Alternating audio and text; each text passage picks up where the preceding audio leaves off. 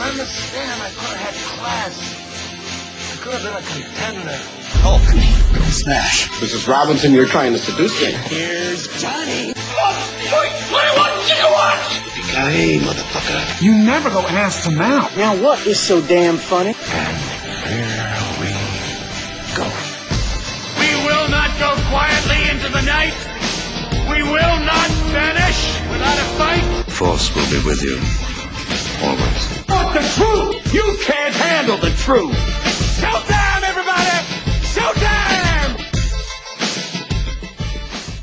What is up, everybody? Welcome to episode 10 of the For Real Movie Club podcast, coming to you from fanboysanonymous.com. I am your host for this edition, Tony Mango. Chris the Dace Man Dace has no voice, so unfortunately we're missing out on him for this month's edition, but Dace will be back for the next bunch, as usual, and he sends his warm regards. Although I am joined with two of my fellow teammates for the podcast. We've got Caroline Oliveira. Hello. And Eddie Sequeira. Ow. So what we are going to do for this month is the typical January side of things, thriller movies. Yay! Oh, that makes sense. Totally. Yeah. I don't quite get the connection behind it, but you suggested it, Caroline, and it works. Why not? Better than doing New Year's movies, right? Oh my god, yes. That's like depressing. Yeah, we would do New Year's Eve, and I would get all mad at watching that movie for personal reasons, and then that would be it. And I wouldn't want to do the other ones. So, thrillers make sense. You start off the new year, you've got a whole bunch of resolutions, and then you kill them after 2 weeks because then you realize you don't really want to go through with all that effort of exercising and stuff. So. Well, the problem, Anthony, is that people try to do everything at once, and you really have to kind of take it one step at a time. For example, if you want to quit smoking, that's the only one you should do. You shouldn't try to quit smoking and lose weight and take up a particular hobby because that's just going to eat you up. Very much that's so. What I heard in some. That's what I heard in some talk show. I don't know. I don't believe in resolutions at all. No, definitely not. Yeah, no, me neither. So the 4 movies that we're going to be doing for this edition, and we're going to be breaking them up into different videos on YouTube if you're watching it there. If you're listening to this on iTunes and Stitcher, then hey, all the work's done for you, and they're all going to be in one big podcast, and you don't have to do anything. So, awesome. Bad news for future Tony, you have to editing it, but it's good news for you guys. We are going to be doing Misery from 1990 in part 1. Part 2, we're going to do Silence of the Lambs, 1991. 2000's Memento is going to be in part 3. And finally, we're going to end off with the 2003 version of Oldboy. The best version. I would assume so. We'll get more into that a little bit later on in part 4. But we are in part 1 right now, which means that we are going to talk about Misery. So, give us a little bit of breakdown of Misery, the movie, Caroline. All right, well, like Tony said, Misery was released in 1990, and it's based on a Stephen King novel. And this novel is awesome. If you guys haven't read it, you should. Actually, one of the characters in the novel, in the movie, is one of Stephen's favorite characters ever. So that says a lot. With that said, it's not... like, if you've seen The Shining, and if you think, like, that's all Stephen King is about, this is... I guess there's some similarities to The Shining, but Misery is mainly about this novelist who is really famous for creating this book series. There's, like, really romantic and just very dramatic, the kind of stuff that you see, like, in, the pharmacies, and they have, like, Fabio on the cover, like, kind of like that. And this novelist's name is Paul Sheldon, and he actually goes to this little town because he goes there every time he wants to write a book, and he's tired of writing those stupid novels, and he wants to write something a little deeper. But he ended up suffering a car accident during a snowstorm, and he's rescued by Annie Wilkes, who believes she's his number one fan. She's obsessed with the dramatic novels. And everything seems fine, but their relationship starts getting very complicated once she reads the final book and realizes that is the last book he's ever going to write because he kills his the main character, the character that she loves, and she kind of goes psycho. She's like not a very like, she's not really stable to start off with, and that just like drives her to the edge, and it becomes a quest for Paul Sheldon to survive while he has broken legs and he's in this very isolated cabin with Annie. So it's an awesome book, awesome movie. Kathy Bates is in it. She's amazing. She was so good in the role that Stephen King actually wrote characters for her in other books of his and other film adaptations. And James Caan is the main writer. So it's awesome. I love that movie so. I think it's so romantic. Oh my god. I can hear your smile. You think it's romantic? I do, because it's about devotion, and you're loving a writer so much that you would feel better to just make sure he never leaves your home, no matter what it takes. And just have him forever. Like, if I saw Stephen King, like, I would totally do that. Or Neil Gaiman, yes. Like, I would trap them, and I would, like, do everything Annie does to them to make sure they never leave. Why do I feel like this podcast is going to be used in court someday? Evidence for against you. Oh, what's new? Well, you mentioned that the Annie Wilkes character was so well received. I mean, that ended up winning Kathy Bates the Academy Award for Best Actress in 1990. Well deserved too, because she was killed like it. she was the first woman to win an Oscar for Best Actress in a horror thriller movie. So that's like pretty badass. Yeah, she's amazing in that movie. Like, she's completely convincing. And she wasn't, she's an amazing actress as it is, but I don't think she was well established as she is right now. But she literally kills it with a hammer in that movie. Well, she only kills one thing with a shotgun, right? Oh, well, we don't know what she did with the babies and stuff. True. And actually, that bit, apparently it's like based on the true event of this crazy nurse that would kill babies because she wanted to so romantic. Their souls. Yeah, I was like, oh, she just didn't want to be alone. And she has a pet pig in the movie. Like, how cool is that? Like, if you don't want to, like, watch a thriller, just watch it for the pet pig. She's really cute.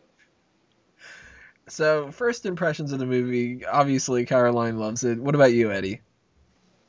This movie depressed me so bad. It got me so pissed off.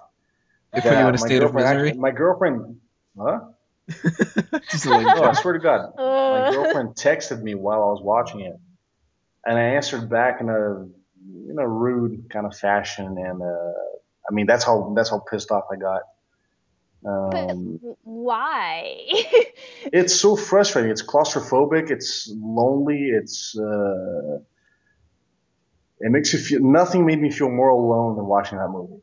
I mean, because you have the two constant characters all the time, and the only outside world is this little village, not even town. Yeah. And New York City is so far away. It's like, oh God, I crave that big city and all the people and the police that might actually work. I'm not even sure, and stuff like that. It's like, and here you're like in the woods with the. I don't normally want to cause anyone harm or anything, but you can't help it, Right. You want pain to be inflicted on her.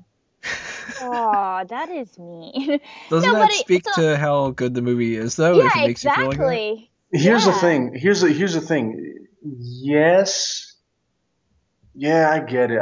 Yeah, if a movie makes you feel it's done its job, right? Yeah. But it doesn't mean I still hate it. It's a great. I'm sure. I think the production was all right. Some things you can tell that are kind of outdated. We're talking about 1990, and you're still like you're on the last generation of movies before CG started to take over. And I think it brought up what I loved about it was like it brought simplicity back. It reminded me of that simple time where it was all about dialogue and performance, and it was not about like the constant camera angles and the constant We'll get this cool sun flare shot of the.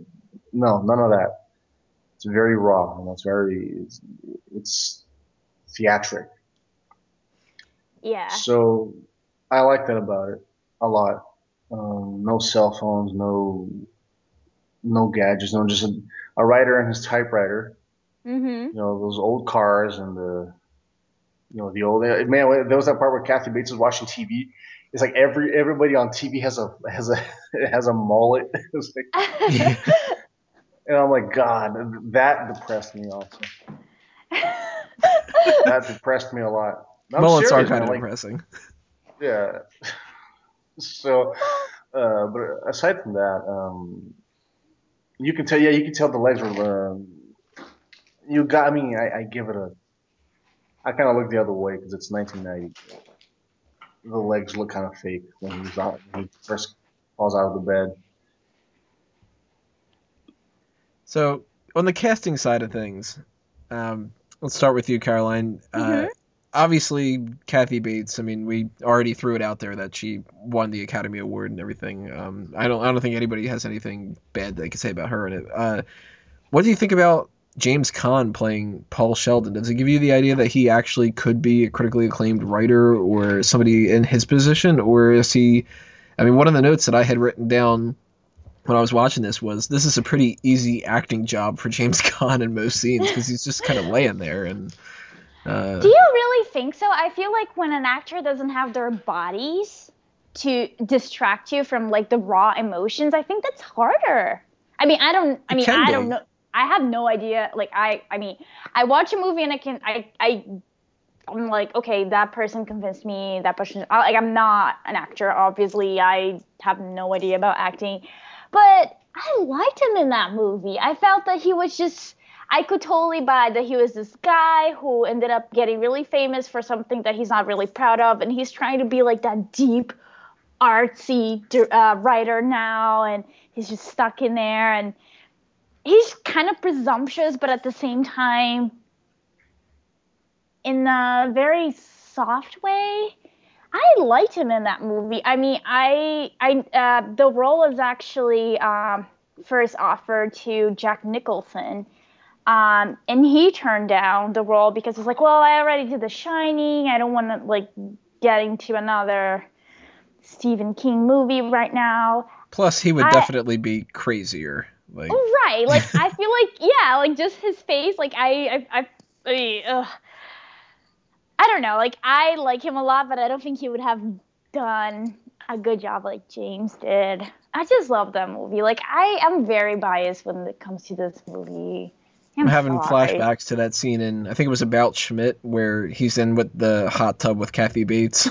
Jack Nicholson. It wouldn't have been the same movie, Misery, with right? Jack Nicholson in there. Oh. What do you think about the casting, Eddie? It didn't. I got nothing negative out of it, so that means it's definitely done its job. Kathy Bates, I thought, when her character first entered the movie, I thought, oh yeah, no big deal. Like I knew this was the movie that made her career or so, but I didn't understand why until I saw her rage. Yeah. Like her anger was like, oh my God, it's like my mom is angry at me or something. It's like, wow, that was real. That wasn't. I don't know. It felt legitimate. Yeah. Maybe, you know why? Because Kathy Bates is not your average Hollywood mannequin. Your Hollywood doll. Oh, no. She's not the cheerleader that's always nice and yelling, and then when she has to let that rage fly. It's like, oh, like go to hell. Nope. Mr. Man. She's pissed off. Mr. She Man. has some real rage. It's like, yeah, like she's the real deal, right? She's the real. She really is. Real Hell, McCoy, just to use an 1890s term. Just waking up and seeing her face would be horrifying enough. Yeah, That's but mean, and then you see her in their happy, her happy moments where he's like, yep, Misery is back and she's gonna marry she's royalty, and she's like, oh, I knew it, Yes, everything's so beautiful. Like, I get it now. Yeah. And it was Uh, funny that you mentioned that she's like, nah, you're a Hollywood cheerleader. I was just reading something that they wanted to turn Misery into a Broadway play, and they were tapping Julia Roberts to play Annie. And Stephen King was like, okay, Annie needs to be someone that can take down a guy, not a Hollywood pixie. Like that was like, if that happened, can you guys imagine that? Really, like Pretty Women trying to be Annie, like that would have been so bad. If I woke up in bed So after bad. getting into an accident and I saw Julia Roberts from 1990 there, I'd be like, all right, well, I guess I died. Okay, And that's I'm in heaven now. I'd be like, oh, are you joining me in this awesome bed scenario? I wake up and I see Kathy Bates and I'm like in hell instead. No, aww. no, for real, totally. Well, for her character, But, not just her appearance and stuff like that, but that type of person. I mean, she nails it. Like, she is the quintessential kind of not like a homebody kind of person or whatever, but like the depressing person that you see picking up these kind of books at Target, like where they watch Oprah all day and they love Ellen because Ellen is so quirky, like that kind of a it's it's horrible to like be around those kind of people. So I'd be shouting at the top of my lungs afraid if I was James Caan in this movie before she even started acting crazy and started saying things like she was going to put on the Liberace records or like before she brings that pig into the scene. Like, I would have been terrified immediately just hearing her talking about freaked me out, man. I'm like, dude, that pig is gonna bring an infection. Oh, pigs are really clean. I don't care much. So I just want to say They're supposed cleanliness. Everybody out there that wants to bully Tony now and tell him to fuck off and die, you just join the club. All that he just said.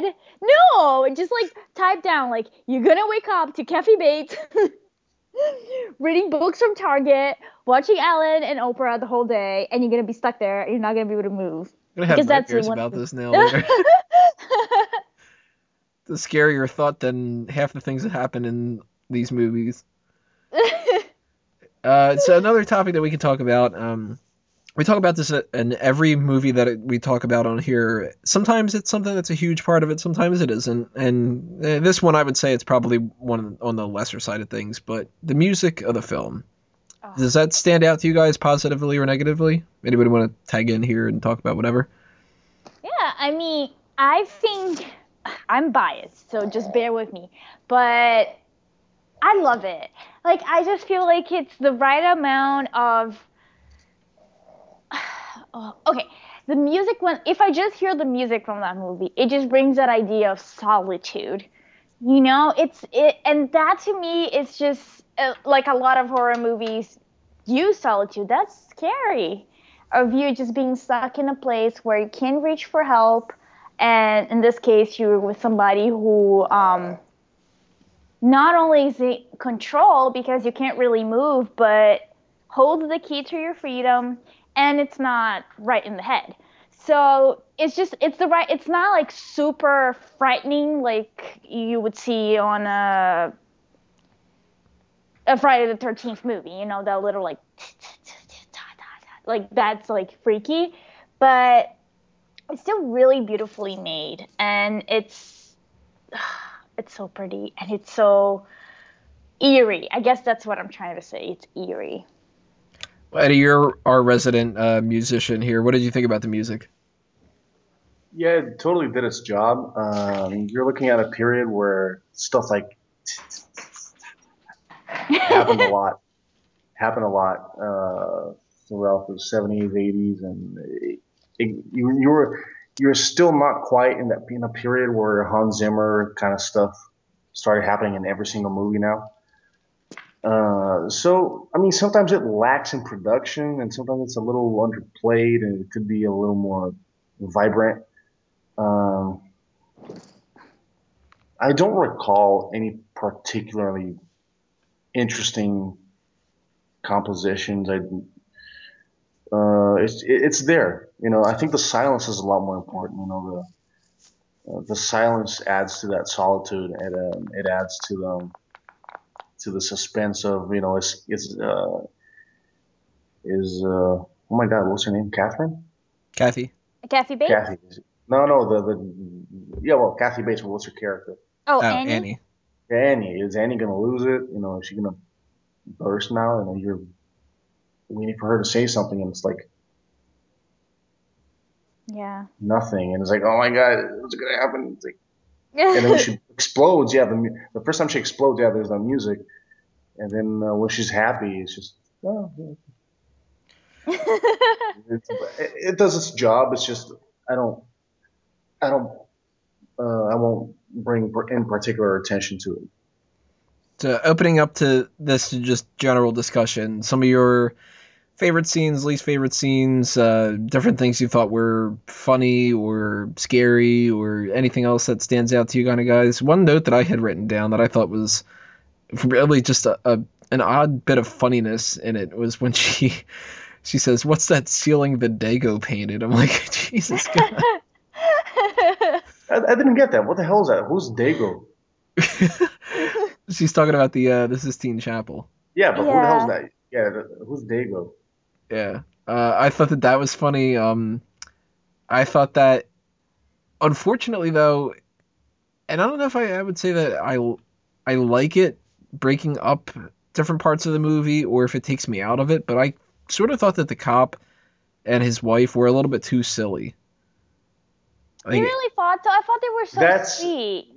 That's such a Stephen King thing to do. It's like there's always like some sort of like underlying. It's like a relief to backstory. Yeah, like it works as some levity to kind of lighten up the tension a little bit, but at the same time, a lot of the times I feel like I'm really getting into the psychological torment of the whole thing, and then it's like, oh, let's laugh at this guy, and I'm like, wow, crap, like maybe better editing or something like that would have made it. Yeah.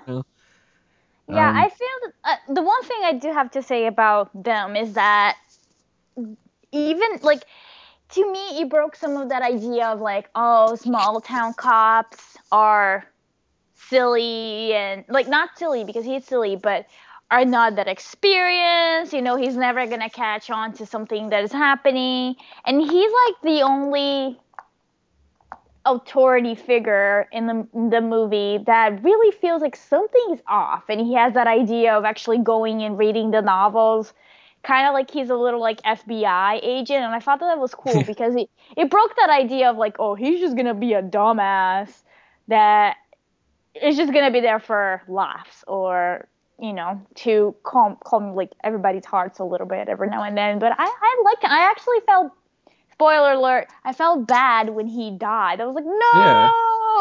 I was kind of disappointed that he died because I was just like, well, that sucks. Like, I would have rather have him stumble upon it after Paul Sheldon saves the day for himself, and then he just kind of shows up and goes like, oh shit, all this happened? Like, yeah.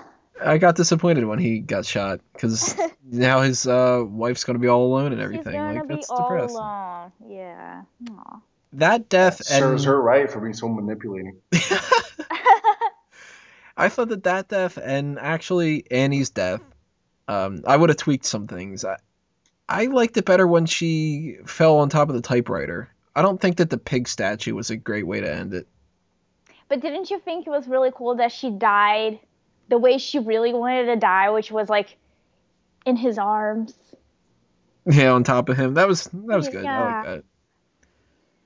What are some other things you guys liked or didn't like or whatever about the movie? Well, I am a sucker for torture scenes, and that one scene where she decides, you know what? Oh, you've been walking in my house? I'm sorry, I have to do this. And she breaks his feet. Oh, like that is like fantasy for me. It's so... it's just so nice. Like, she just puts a brick there, and then she like knocks his feet inward. It's just, it's awesome. Like, that was my favorite scene. What about you, Eddie? What do you think about the hobbling scene? Brutal, isn't it? I guess. It didn't.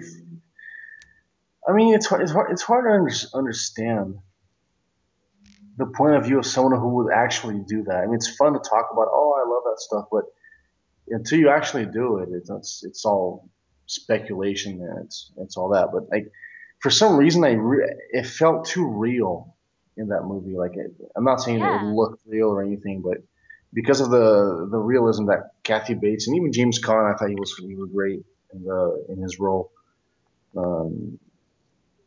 I think the synergy between both of them was something was working, and then she goes ahead and does that to him. So it's bad enough that she's giving him these pills and doing whatever else. It's just she goes ahead and just breaks his ankle, and that's where you see the malice really, really at work. That's like the apogee of the worst that could happen. Yeah. And I just thought, I don't know, the best scene, honestly, when he's back in New York. I swear to God, it's a relief. I mean, I'm all against, I hate like evil corporations and globalization and pesticides and war.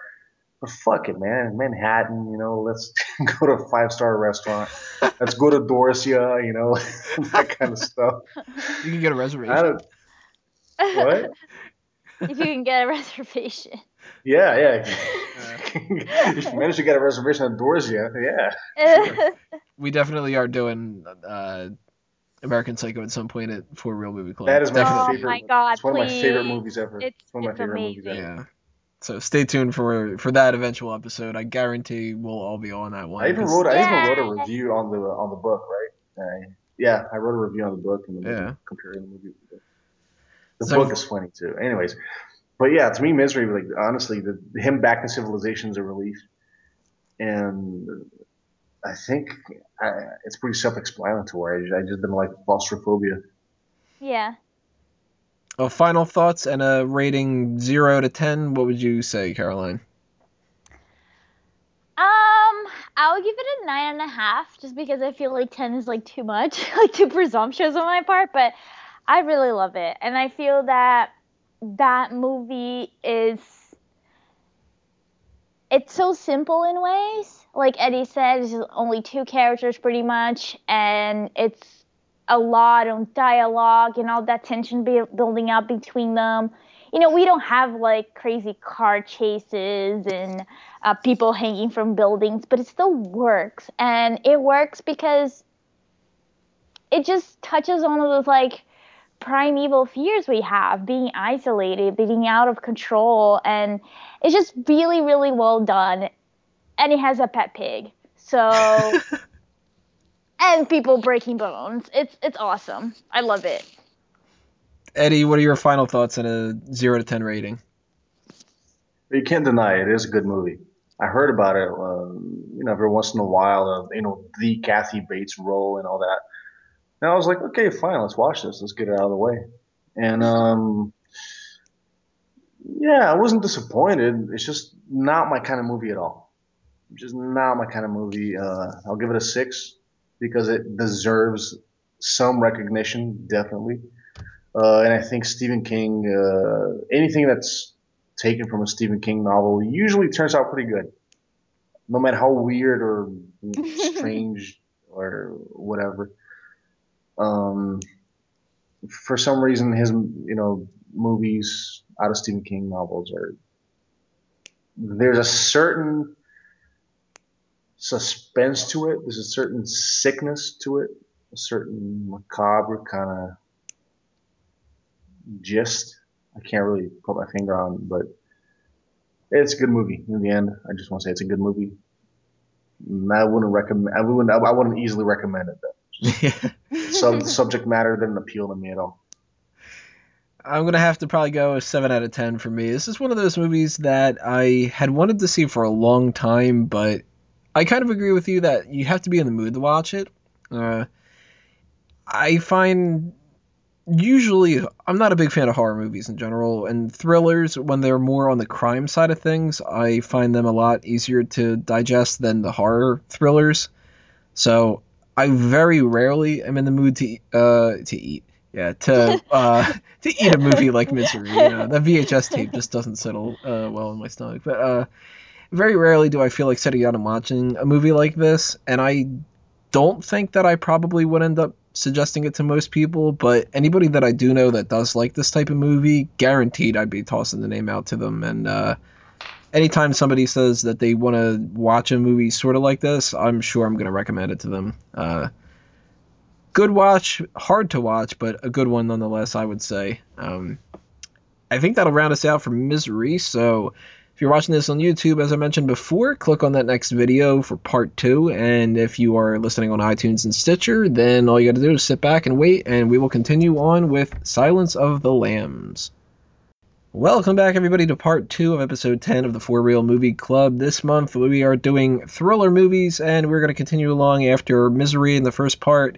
Right now, part 2, we're going to talk about The Silence of the Lambs, directed by Jonathan Demme. This is the follow-up to the movie Manhunter, although not technically a follow-up because it's really not in the same continuity, but Manhunter is based off of the book Red Dragon, which was the first book written by Thomas Harris. This is the second book, then the third book later on would become another movie, which actually would keep continuity, and then they'd go back in time and do Red Dragon, which it gets a little confusing, and then you throw in the Hannibal Rising, and you throw in the Hannibal TV show, and basically, let's put it down this way. Watch the Anthony Hopkins stuff, watch the TV show, skip Manhunter, don't see Hannibal Rising, apparently. Fair enough. Hannibal Rising is probably the worst movie in terms of franchises that don't really...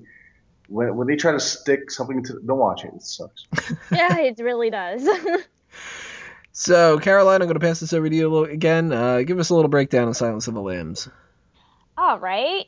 So Silence of the Lambs is about this FBI trainee, Clarice Sterling, and she actually has to get the help from this big serial killer who's been in a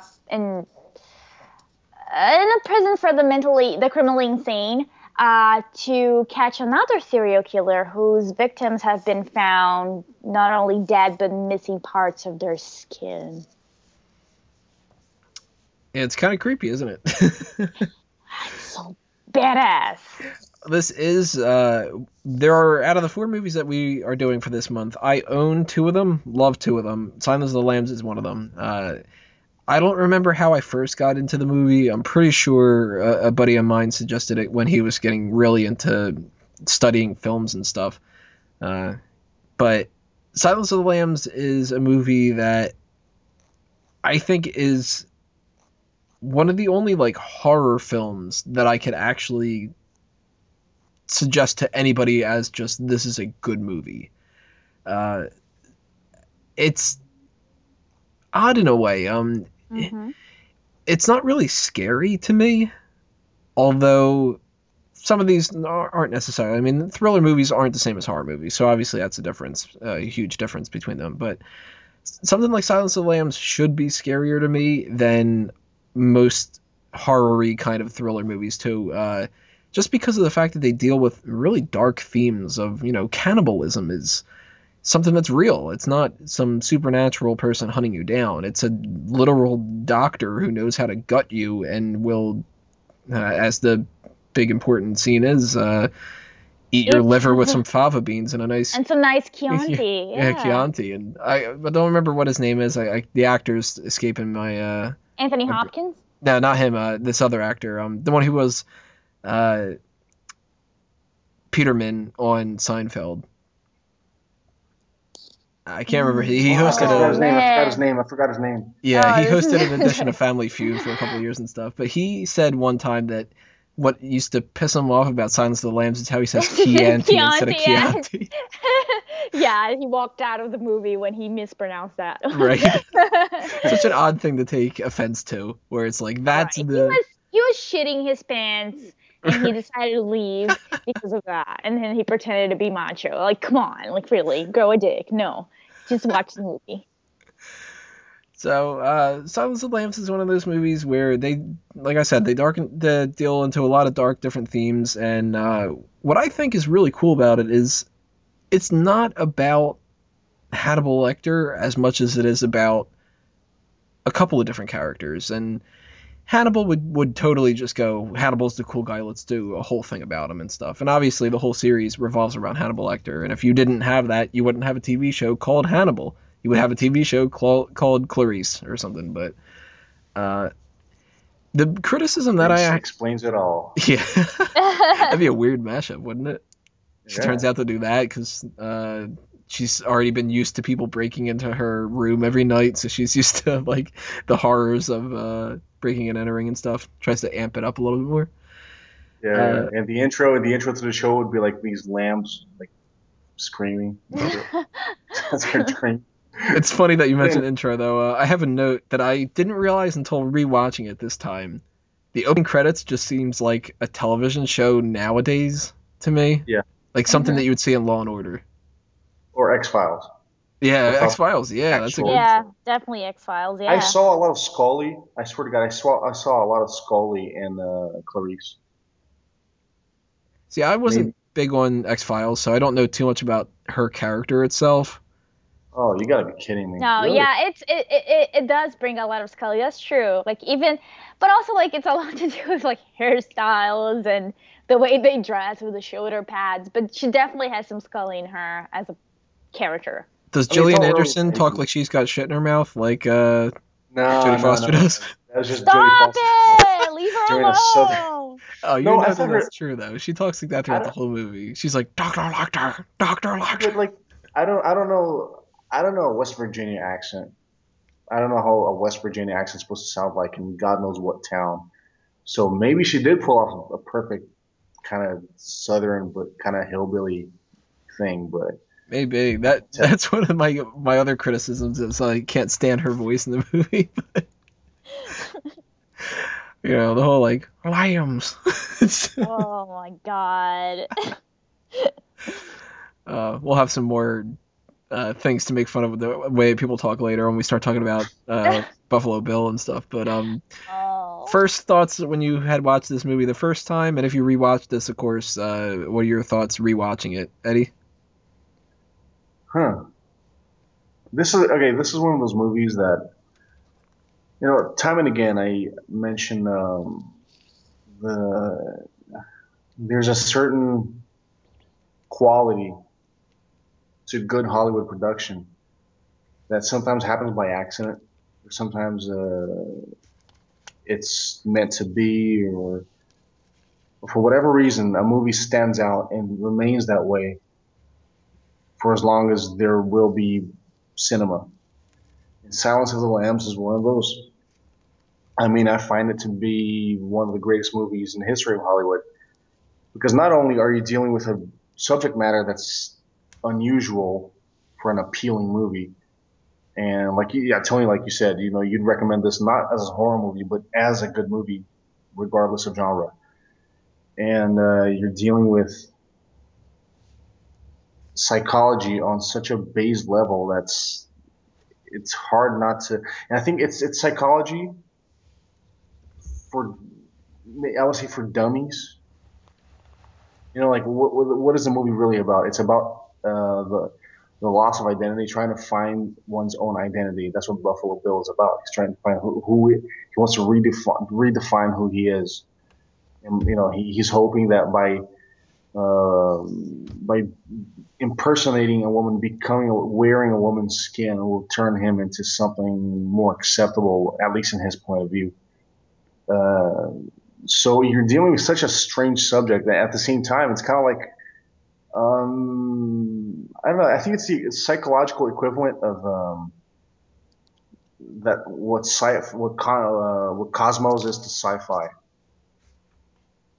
Although it's not really fiction, or Star Trek is to sci-fi. I mean, it's appealing, it's easy to understand, and I think that's the whole thing. Because a lot of people talk about this movie, but they don't really realize just how intense it becomes in the profiling.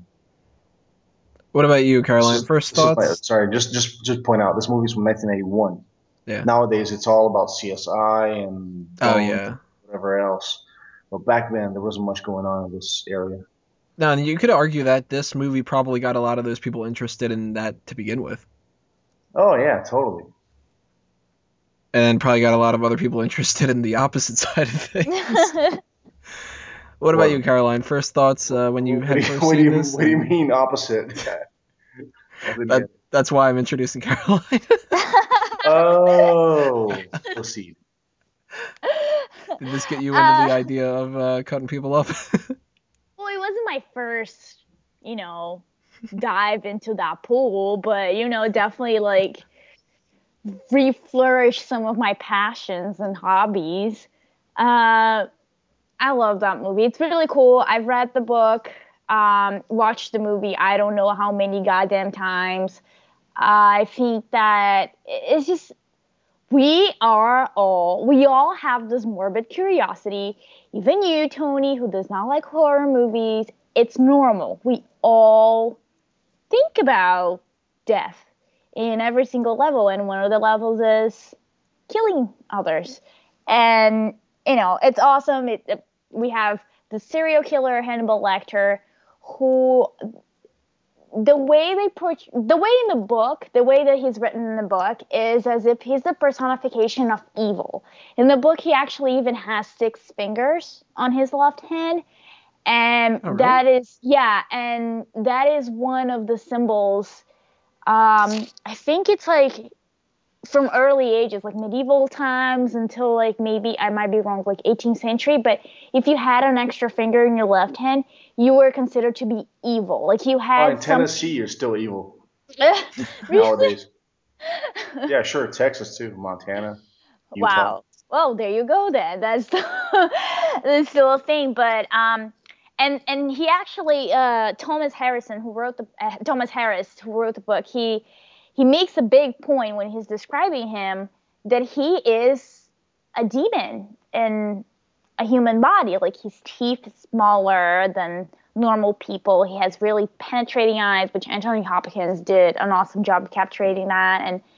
And the fingers situation, just how his body is built, all of that is, I think his eyes are even like maroon towards red in the book. So he's like, the way he's described is like, okay, this person is not just a person. There's something going on inside. And in the movie, we get that sense because, one, the camera goes really close to him, like frighteningly close.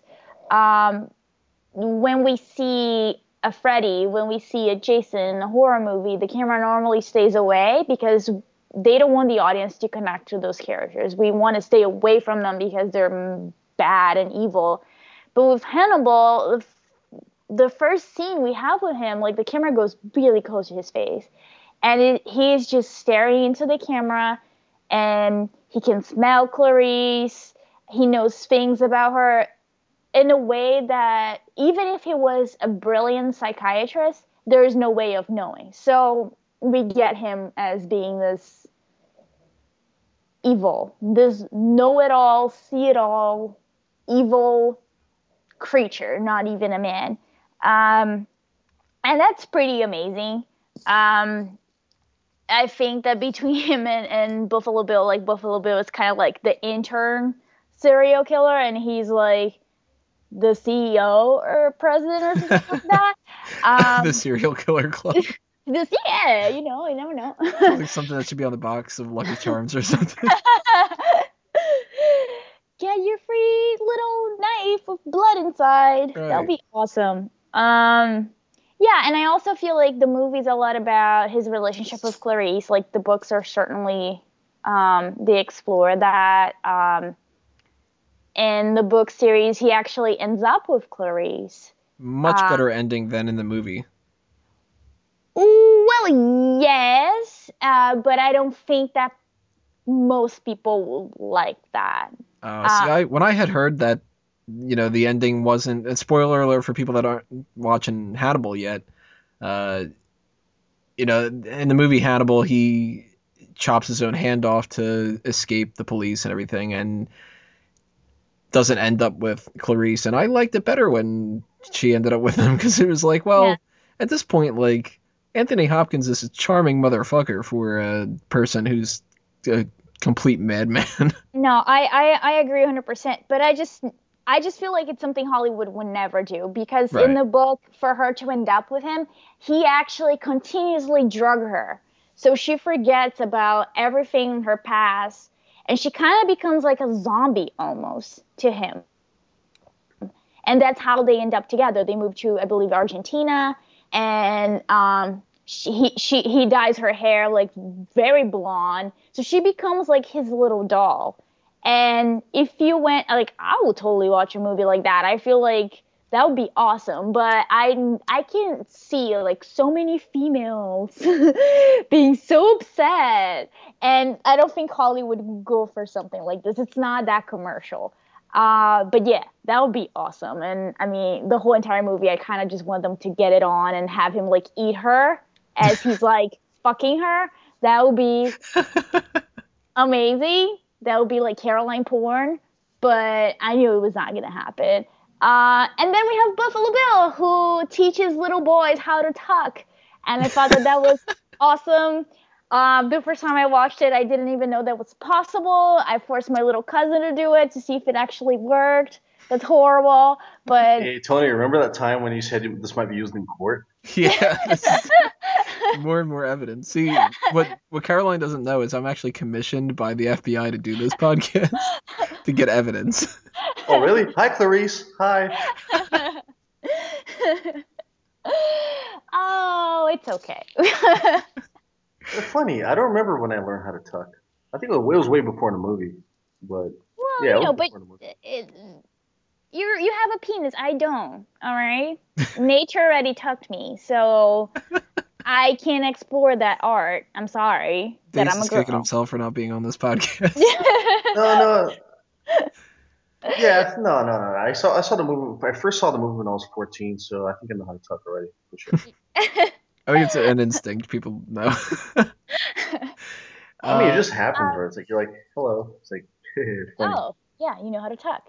Something on the positive side of things, not on the skill level of tucking, but when it comes to Academy Awards, I mean, we keep mentioning how this is just a legitimately good movie. I mean, this was nominated for a bunch of Oscars, which is very rare for a movie with this kind of tone.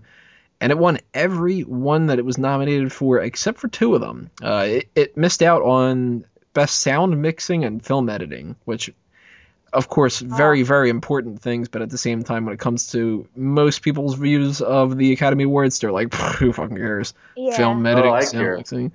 But, you know, that can make or break a movie. And the next movie we talk about is going to be a huge one where we talk about editing. So we'll get back to that. That's true. But it did win. Anthony Hopkins won for Best Actor. Jodie Foster won for Best Actress. Ted Talley won for his adaptation of the screenplay. Jonathan Demme won Best Director. And, of course, they won Best Picture, which is, like, unheard of for a movie like this. That's And true. really hasn't been heard of ever since then either. Yeah, unfortunately. But yeah, and also the American Film Institution ranks Clarice as being the 6th greatest film hero out of 50. Number and I think 6? she Wow, that's and going she, too far, I think. No, Who's number it's one? not. No, it's not. Skywalker. She's cool, guys. Stop it. And she's the highest ranked nothing against female it. on the list. You don't know the first ones. I haven't done it. And Hannibal Lecter is the number 1 greatest film villain, which, I mean, I like Darth it. Vader's the number 1. Yeah, see, I'd Okay, put you Hannibal- guys are just geeks, all right? He is number This is Fanboys 1. Anonymous. We're all geeks. He is pure evil. He can look No, he's into your not. soul.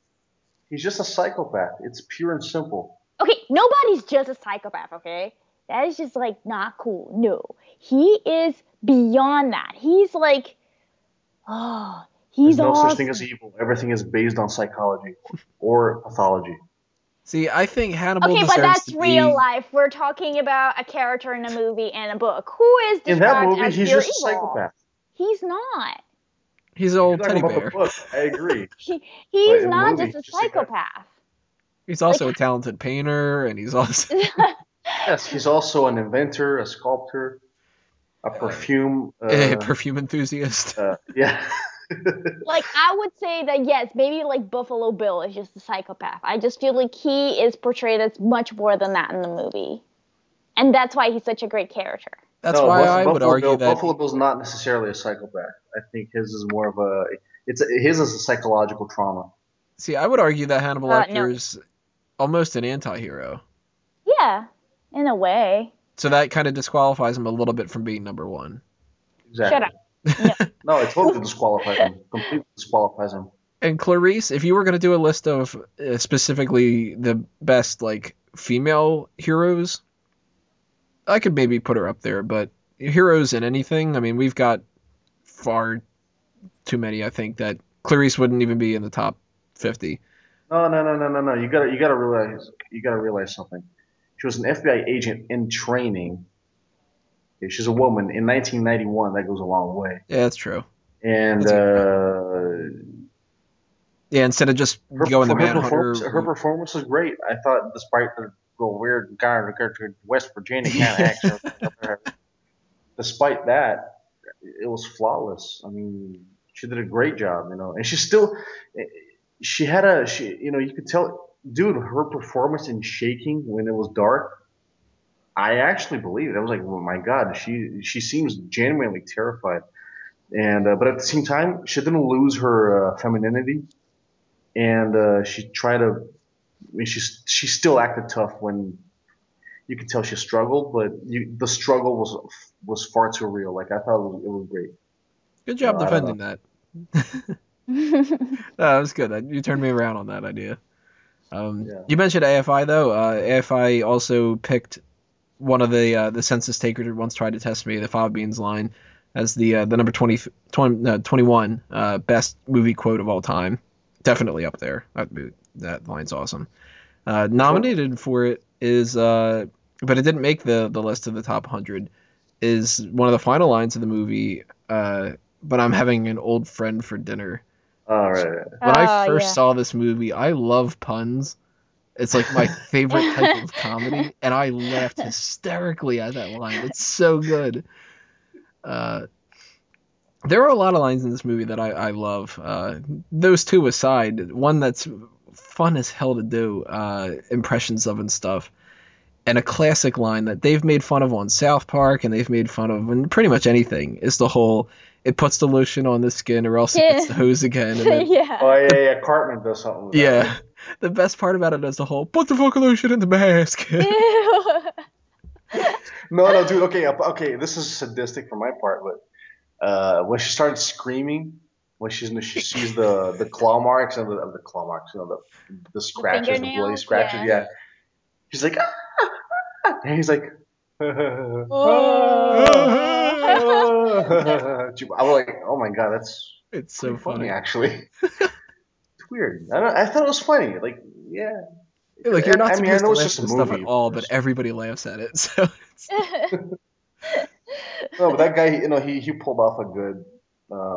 His portrayal was good, and you see how his composure changed when Clarice met him.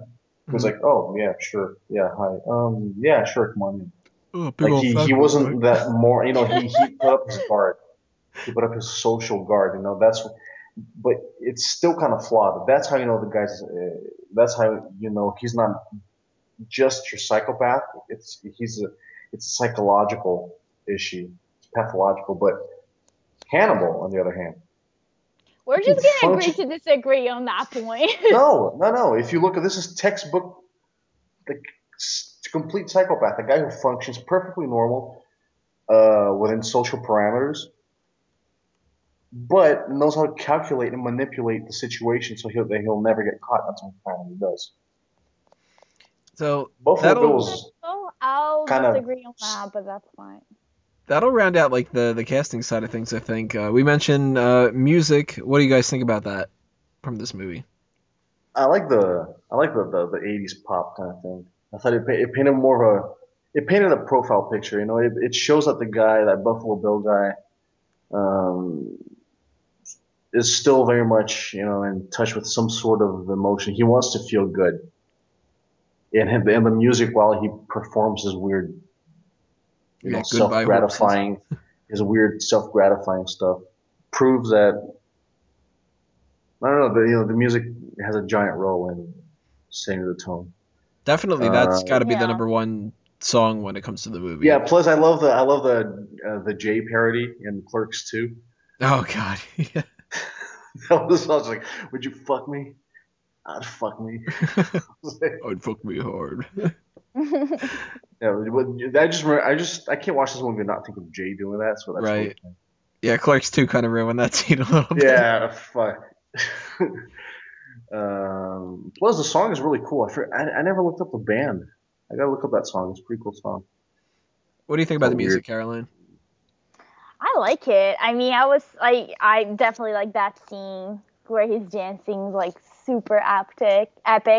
I also like the tones that they set up where we have like the aerial shots when Clarice and Agent Crawford are going to one of the scenes where the body was found.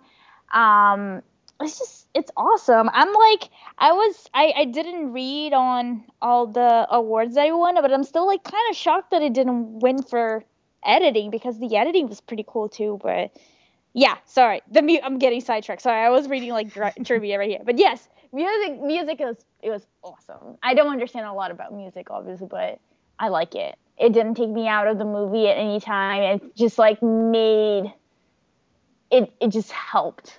Just I feel like what it should do for that one. So it was cool. Yeah, just a little addendum to that. The music did its job. Aside from the soundtrack quality to the specific bands playing during the serial killer scenes, but also just to point out something, the sound editing would never win an Oscar because it wasn't the best. And for instance, the very first dialogue, you can already hear it's not very good because it sounds so studio. It sounds very like because I've worked in this in Foley and dialogue and ADR, so you can tell they're in a studio, not outside when they do the voiceovers. Where it's like, hey, Clarice Crawford wants to talk to you on the phone. And she says like thanks or something. The dude just kind of like, She says, hold on, I I need my could toothbrush tell, first. I could tell, and I was like, oh man. But I mean, it's something I've even noticed that in Jurassic Park, for crying out loud. So I mean, it's just me coming from that kind of background. I noticed these kind of little mistakes, but Yeah, I mean, it's that's the hard. It's opposite hard to do. from. It's really, really hard to do like perfect ADR throughout a whole movie. It's really hard, and movies that win for that award for that category, it's no. No easy Trust me, it's feat. no easy feat. Yeah. So general discussion kind of stuff. Anybody want to throw some stuff out there? I'll throw one thing out first. I would say my least favorite part of the movie is the end fight, the whole sequence in the night vision. And it's not for me disliking it. It's just if there's any point in this movie where I put it on TV. It's middle of the day and they're running it and I have it on in the background. If I tend to shut it off, it tends to be at that point. My favorite parts are obviously the scenes with Hannibal, but I don't know. There's something about that that's kind of just. It's not that it doesn't sit well with me for like the tension, because the tension's great. I mean, that's perfect. Like Eddie had mentioned it before. You can see genuine fear in her eyes, and you can feel the anxiety and all that stuff. But I don't know. It's just the least enjoyable scene, I guess I could say for me. But I definitely love the Hannibal stuff. That's why I could eat up watching the TV series, which is just full-blown Hannibal being awesome. What about you guys? Any favorites and least favorites and stuff like that? I mean, I'm with you. I love the scenes with Hannibal. I like his interaction with Clarice. I really like the scene where they all go to the autopsy on the body that they dig out of the river. They get it out of the river. And just one trivia on that scene, apparently, they use, like for the cocoon that they found in the girl's mouth, they use this prop made out of Tootsie Rolls and gummy bears so that if somebody swallowed it, it wouldn't be a big deal. So that was pretty cool. My least favorite scene, I mean, I guess it's not even like because it's the least favorite scene. It's just because I hate Dr. Chilton so much. I just like, oh my god, he reminds me of some of my doctors. I just want to like kill him. And so like any scene that he's just being an asshole, I just want him to go suck a dick. But it's not because I don't like the scene. It's just because Dr. Chilton is just, he gets in my nerves. But he's an awesome character. He just gets in my nerves. You like that scene where Hannibal's in the prison cell, but he's all strapped up, and Chilton's laying down in his bed and everything? Yeah, and just being an asshole. Like, what an asshole. You just think you're so full of yourself. It's just, ugh. He's a despicable human being. But not because he's a good character. Like, in the book, too, like, I just wanted to kill him all the time, but it's okay. See, I would argue he's more of a villain in the movie than Hannibal. Well, yeah, because, I mean, I think, like, you're happy when Hannibal breaks Hannibal, out. Yeah, but Chilton, he's such a slimy, opportunistic asshole with crazy hair. You just want him to die. I hate him. Sorry, I just get really passionate. I just don't like him. What about you, Eddie? Are there any favorites or least favorite scenes from the movie? There are a few favorites. I think just one scene I didn't like. Let me get that out of the way. It's that, where Dr. Chilton or whatever is laying on the bed. But I'll tell you why. I don't care how many years you've been on the job and how slack you've become. You don't forget a pen in the jail cell of a man who can turn a fucking who's MacGyver. But you know the guy's like fucking MacGyver. You don't just do that. I thought that was really unrealistic, and they could have done something better. So what about favorites? I don't care how full of himself that Dr. Chilton was. I thought it was really unrealistic, and something better could have come along in his escape. Maybe one of the guards, when he was in that big, I guess, gallery, could have got some sort of slack. But even then, it was unrealistic. Okay, I guess there's two least favorite parts. Why would he set the food down so? It was really careless on the cops. I don't know. And then the editing was bizarre during the scene when he goes to bite the other guy's nose after he locks up one of the cops, because nowadays I'm pretty sure you'd have a stunt guy like totally kicking the door and then locking the other guy at the same time. You'd see a fluid sequence, but back then they had to edit it and make it so that it would kind of work, and I don't think it worked very well. Watch that scene again, you can see what I'm talking about when he subdues the guards. Apart from that, honestly, Tony, dude, that scene in the dark is like, that sounds really bad right now. Hang on. That scene with the night vision goggles is, to me, that just proves just how amazing Jodie Foster was in that role. And what's funny is that originally the director didn't want Jodie Foster, he wanted Julianne Moore, who he actually got in Hannibal. I might be wrong on that, so you're going to have to look up the trivia for me. And another good scene is when Clarice first meets Hannibal. And again, Jodie Foster, hats off. Everybody talks about Anthony Hopkins, and I agree, he did a great job, but I think the scene where Clarice first goes to talk to Hannibal is you can tell she's trying to keep her composure, but it's not possible. She's kind of breaking. Yeah, quid pro quo, right? Can't have a great performance from Hopkins if you don't get a good one from Foster, too. Yeah. Good way to tie that into there. So, final thoughts and your rating 0 to 10, Caroline?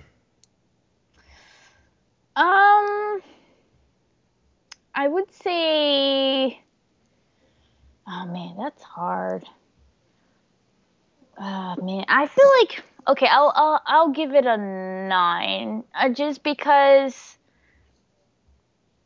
I really love Hannibal, and I really enjoyed the books, and I got very depressed when the books ended, and I had no idea what to do with myself, so I'll give it a 9 for emotional reasons. What about you, Eddie? I'll give it an 8. It's definitely a Hollywood masterpiece. in terms of overall production, it is great, but not the best.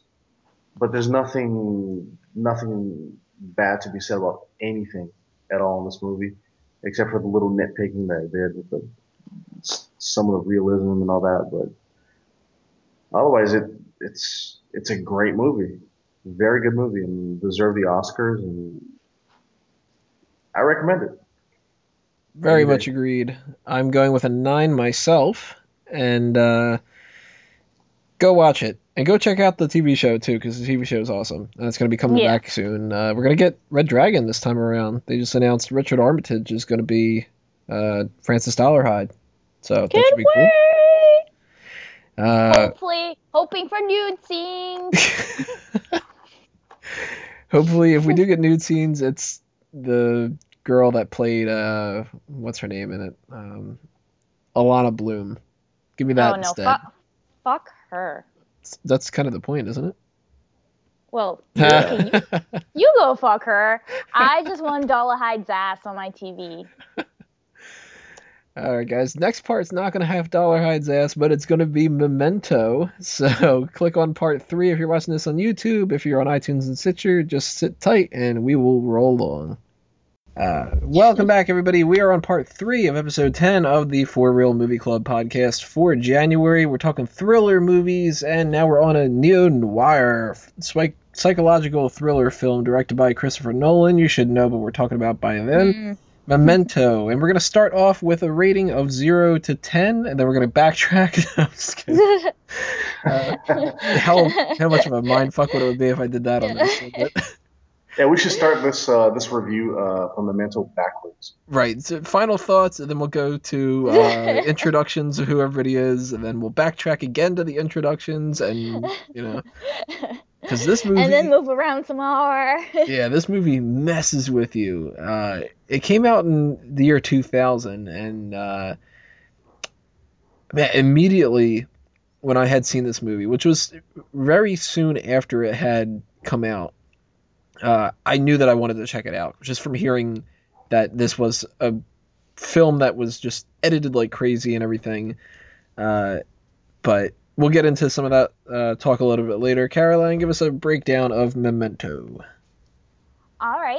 So Memento is a movie about a man that creates a strange system to help him remember things, and that includes lots of notes and even tattoos, so that he can find the murder of his wife, even though he suffers from short-term memory loss, which it doesn't help him out for sure. It inspired that song Amnesia by Chumbawamba.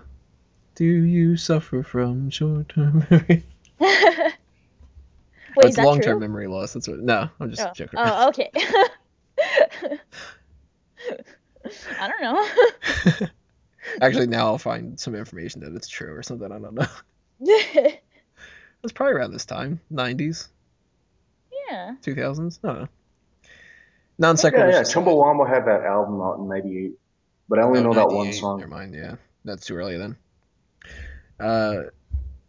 But yes, Caroline's right. The movie does surround the idea of somebody who has short-term memory loss. He is tracking down John G. That's one of the only things that we know for a good portion of the movie.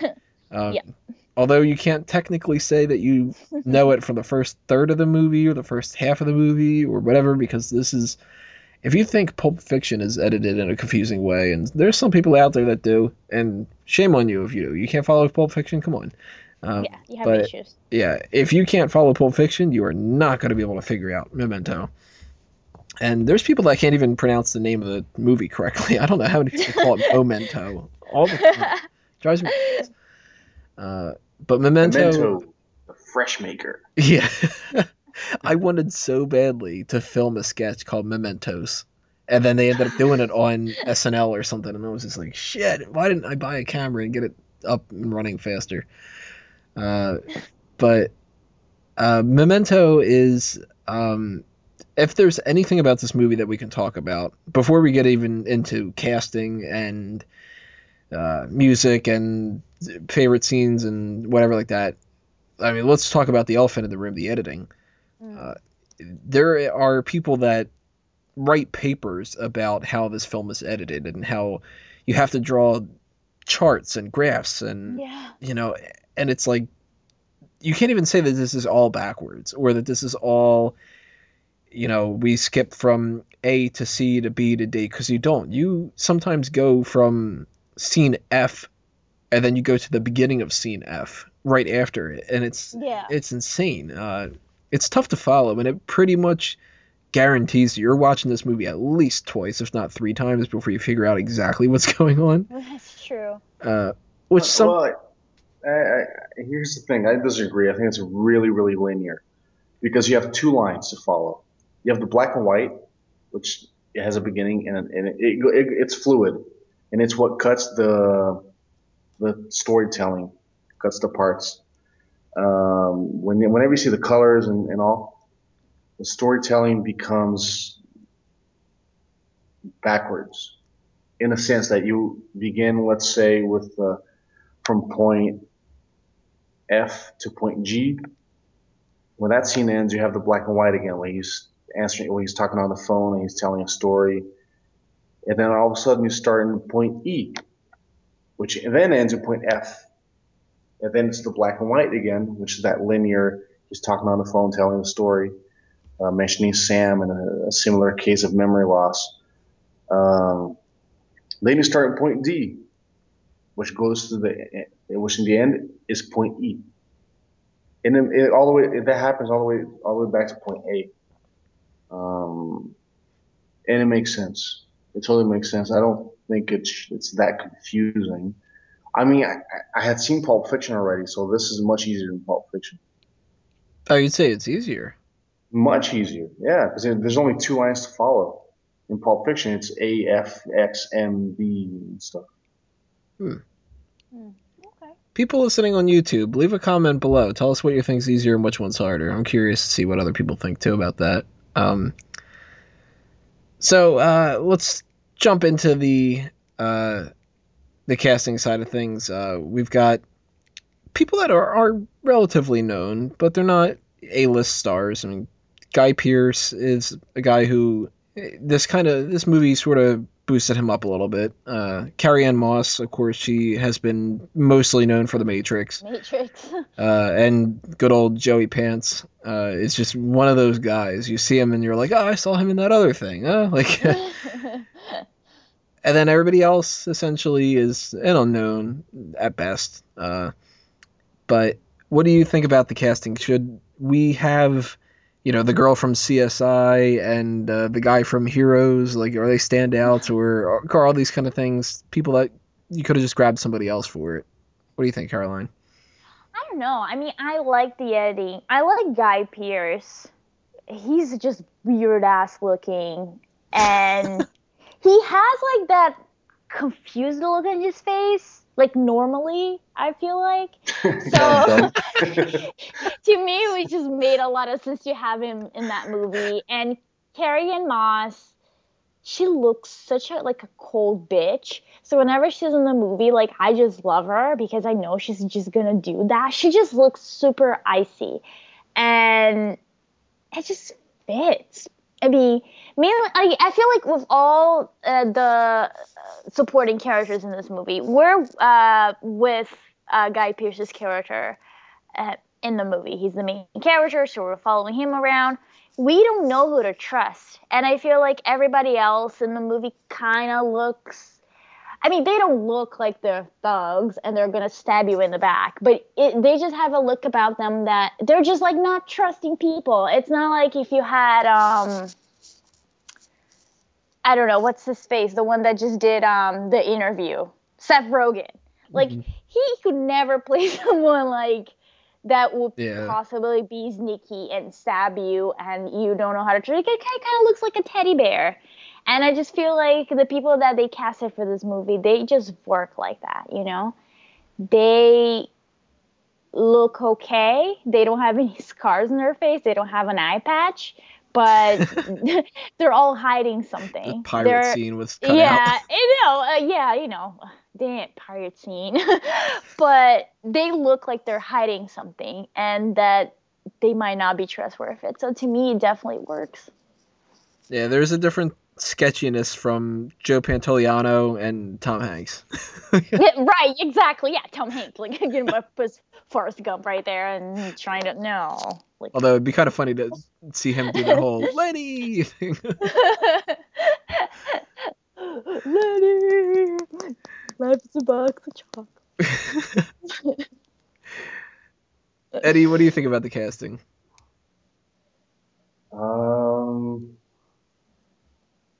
It was great. I can't find anything wrong with it. Uh, I think Guy Pearce did a great job. Yeah, he looked kind of lost, uh, supposedly, but I mean, he's a great actor. I like him in Yeah. a lot of different stuff. I don't know why. Like, I just for some reason I like a lot of European actors. I mean, there's something particularly. I don't know what it is. Their training is more based on the stage, theater, maybe Shakespearean or something. I'm not saying that Guy Pearce is that. I don't know much about him, but I thought he was great. And Carrie Ann Moss was great. I guess she was writing the whole, like, oh, Hollywood loves you kind of thing after The Matrix, and she starred in this good movie. Because I haven't heard from her since, so I Yeah, mean, I she don't know if hasn't really it's done just anything. yeah. And Joe was it Joe Pantoliano? Is that Hmm. it?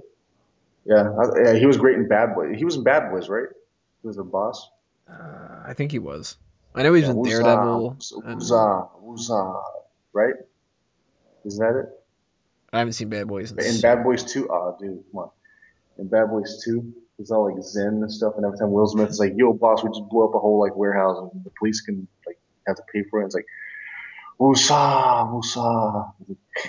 Anyways, I might be wrong. It could be a completely different actor. It could be a different movie. Anyway, could be Anger Management for all I know with Jack Nicholson and Adam Sandler. But anyways, um, yeah, the casting was great. I don't see anything wrong with it. I don't know if you replace anyone, it could have been different. It could have been a disaster for all I know. got to find somebody else who looks confused all the time. Yeah, I don't know. Music side of things, I love the music that they used in this. I bought the soundtrack as soon as I could. I listened to multiple songs from the score just regularly. It's a soothing score for the most Yeah. part, which actually I don't know if that would say like it hinders the thriller kind of element to it, but I mean this is a different type of animal when it comes to. I could do a good joke with a different type of animal with Silence of the Lambs and stuff, but something like Misery is going to have a darker edge to it than something like this because this is a more tragic movie. So Yeah. it needs to have that softer vibe to it, and I think that pulls that off so well. This is the other movie, for those that are keeping count, though, that I own and love and have watched a bunch of different times. That and Silence of the Lambs. Um, but the music is fantastic, and I think that's like easily one of my favorite things about the movie. Personally, at least, I don't know. But what do you guys think about the music? I like Yeah, it. I mean, think, go ahead, go ahead. no, go ahead. You understand more about this than I do, so go ahead. Well, okay. Well, see, like I mentioned in Misery and Silence of the Lambs, it's more Misery. It's kind of like it was back then. It was still lacking in this quality department. A lot of things were still somewhat fillers, and Hollywood was kind of bland, and then computers came by. And things became a lot almost easier and faster to produce, and new ideas started coming out. Technology started catching up in that aspect. And this, Memento is one of those movies where it first starts to show. Requiem for a Dream, for instance. I think it's Hans Zimmer.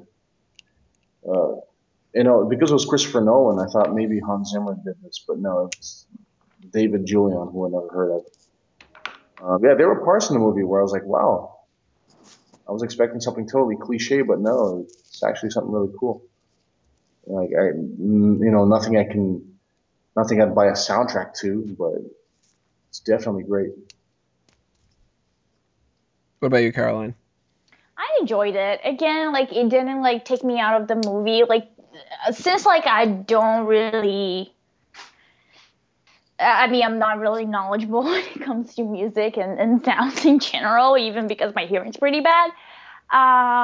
It didn't take me out, so to me, like that's a plus. Like I hate when all of a sudden I'm no longer there with the characters in the story, and I'm like more concerned about what is that noise that I'm hearing? Like what music is playing? Oh, let me Shazam that. Like, yeah, that's cool when you watch a movie after maybe the second time and you're just paying attention to different details. But to me, music is important. It definitely is there to up the ante or to set up the mood. And with Memento, like I'm one of those people that when I first watched it, I mean, I only figured out what was going on really towards the end, and I was like, oh, holy shit.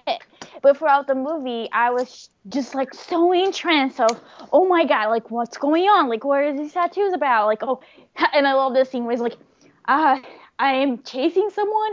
Oh no, I'm being chased. And to me, like that, like that not only is one of my favorite scenes, but to me, like that was my experience with Memento the first time I watched it, and the music, just like you said, like it's really soothing. So it's not something that I was expecting, I guess, in a movie like that because I was like so on edge.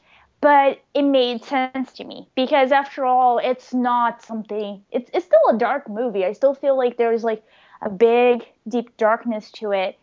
But it's very tragic at the same time, especially when you find out everything that really happened and you're like, oh my God. And then you realize that he's not going to believe and he's just going to start all over again. It's like hell. Like he's stuck in hell. And it worked. It worked, especially once I figured out what was going on. So let's start just picking some random things out there that we thought was funny or interesting or whatever. You mentioned how Carrie-Anne Moss just looks like a stone cold bitch, and one of my favorite scenes is when she, reveals to the audience that she's just completely taking advantage of Leonard.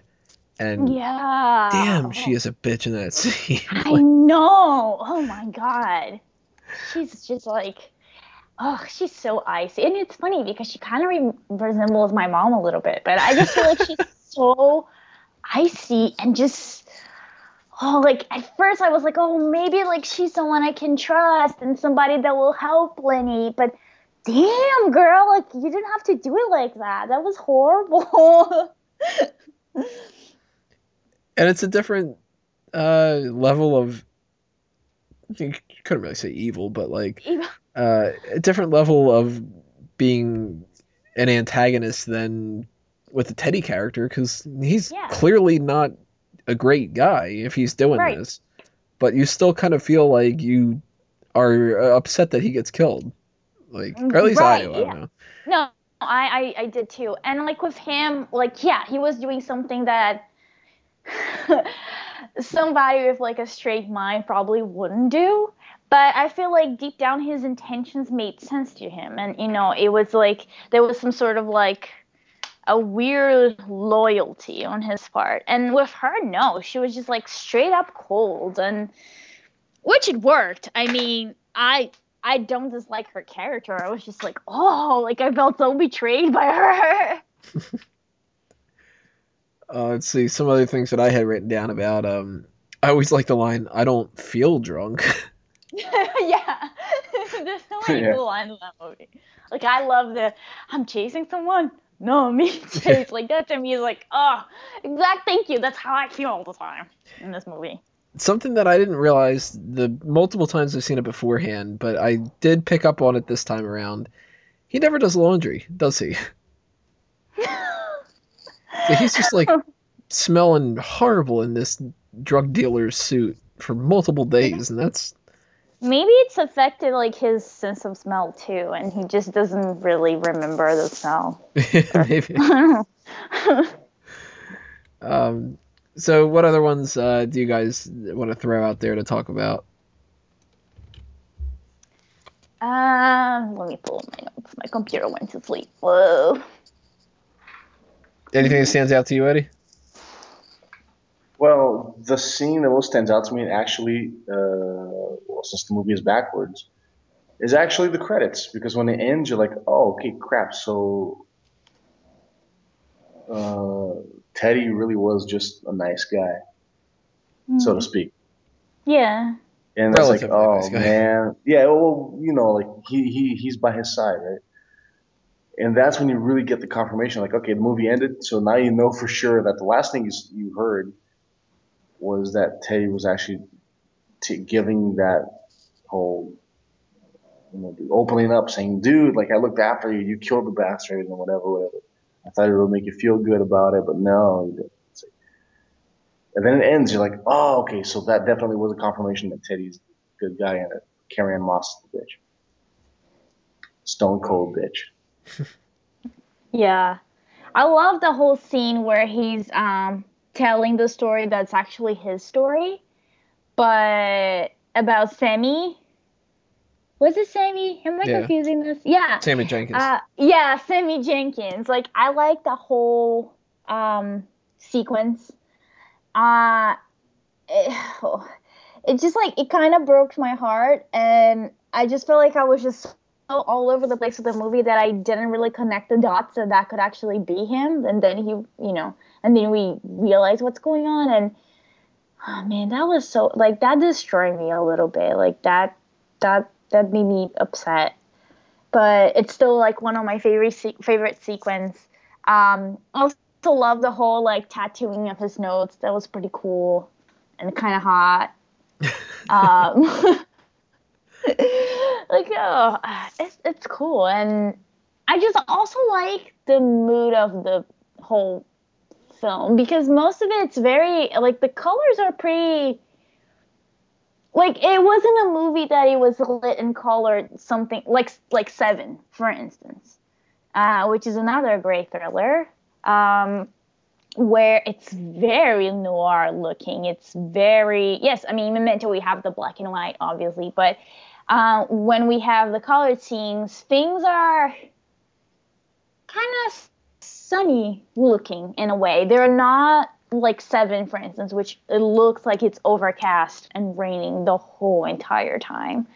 And that was good, because I feel like if it was kind of like Seven, it would have shifted the mood in a way that the movie didn't need it. So I like that bit a little bit too. And I was just reading how Brad Pitt almost played that role. I don't know. He doesn't look that confused to me. And what I also realized when I was rewatching this is that scene when we see like the comic store, like how we see, like, there's like a bookstore, like a comic book store. There's like the Batman symbol there, and there's also like the Superman. I was like, oh, maybe like Christopher Nolan took a look in his future and knew that he was going to be involved with like the Batman trilogy and Man of Steel and whatnot. I thought that was kind of cute, but it just might be me being crazy. That's kind of funny though. We were talking before we started recording this of just the idea of whether this is Christopher Nolan's best film or not. I am a huge Batman fan. I mean, Batman's easily my favorite superhero character ever and all that. I love Batman Begins. I actually am one of those rare people that thinks that Batman Begins is maybe even a better film than Dark Knight is. And then Dark Knight Rises just kind of falls apart a little bit. But Christopher Nolan is definitely one of my favorite directors. Insomnia, meh. Yeah. Interstellar was disappointing, and oh no, hang on, I forgot about Interstellar. That movie was amazing. See, that's a whole discussion for another day. Yeah. And I would argue that The Prestige is underwhelming compared to what a lot of people think. I had never saw his first film, but Memento was the first thing that I ever seen of Christopher Nolan's, and when they announced that he was going to be directing, Batman Intimidation Game is what they were calling it at the time. And I was like, that's a stupid title, but I'm totally on board with Christopher Nolan. This is based off of, again, every one of the 4 movies that we're doing this month is based off of a previously established work. This is Jonathan Nolan's short story. Jonathan Nolan's his brother. Yeah. Jonathan Nolan has really been proven himself as a killer person to watch out for to me, because he helped work on the Batman trilogy. He is responsible for definitely one of my favorite TV shows on TV right now, Person of Interest, which is just Batman with cops. But this team of Christopher Nolan and Jonathan Nolan, they're killing it in this movie. And I think that's a great representation. If anybody watches this movie and they like it, I think that they got to check out his other work. But tying into that and getting your opinions about what the best Nolan film is and where this kind of places in there, but also before I pass it off to you guys, there's a theory that goes around now, and I don't think it's got much validity to it, but I wanted to get your opinions about this too. A lot of people are saying what they think is going on here is that Christopher Nolan made a series of films about making films, and that Memento is the first one of them, which is about the film editing process. The Prestige is one about filmmaking in general, where you present the audience with something and you try to trick them with a twist at the end and different stuff like that. Like, you're pulling the magic trick over their eyes. And Inception is one about getting into the psyche of your audience, and it essentially breaks down to Memento's film editing, Prestige is direction, and Inception is writing. I think that's totally right. Tying that in together and just talking about Nolan in general, what do you guys feel about this? How does Memento stand up and all that? Caroline, go with you first. Why are you killing me first? I'm still trying to digest everything you just said, and I'm trying to make sense of it. Yeah, go ahead. Go ahead, Eddie. All right. No, I think that's totally right. I saw his first movie, and I don't know if it's anything to do with it, but maybe it's the first movie is about how to make a movie in black and white. It's not a bad movie. It's pretty cool as far as the simplicity of it. I think that's exactly right. But if you ask Christopher Nolan about it, he'd be like, "Sure, I guess." I think he did it subconsciously. He knew what he was doing, but he didn't do it deliberately to work on the editing. Maybe he just thought Memento would be interesting if we did this editing and all that. And then maybe the Prestige just kind of worked out that way, and so forth. It's just, I think it happened by accident, but yeah, I think he's a master director. He definitely ties in with themes with everything that he does. I mean, clearly Batman Begins is about fear, and Memento is about memory, and so I could see that being a subconscious thing too. I don't put much validity in the actual theory that he's plotting this out and being I'm gonna get them with this one, and you can form out a theory about anything in his movies and still find evidence if you really dig into it, Right. If you want that to be a real deal, you're going to find, if you I don't know, if you maybe have the theory that he's obsessed with the number 3. You're gonna find evidence that he's obsessed with the number 3 in every single movie. I guarantee you. I don't have an obsession with the number 3. I'm just throwing something out there. But is that because this is part 3? I just throw out a number, but see, you found evidence. See? Yeah. There you go.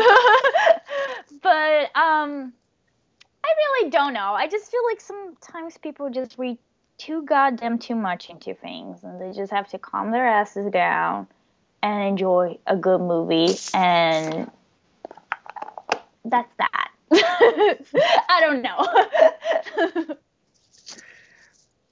Well, let's break this down. Final thoughts and rating 0 to 10, and in general, what do you think is the most thrilling aspect of this movie too? We'll throw that out there as another discussion point. Eddie?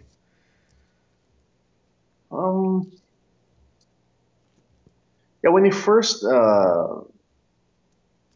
when you see the second slice of the story being told, you're not sure what's going on because it's not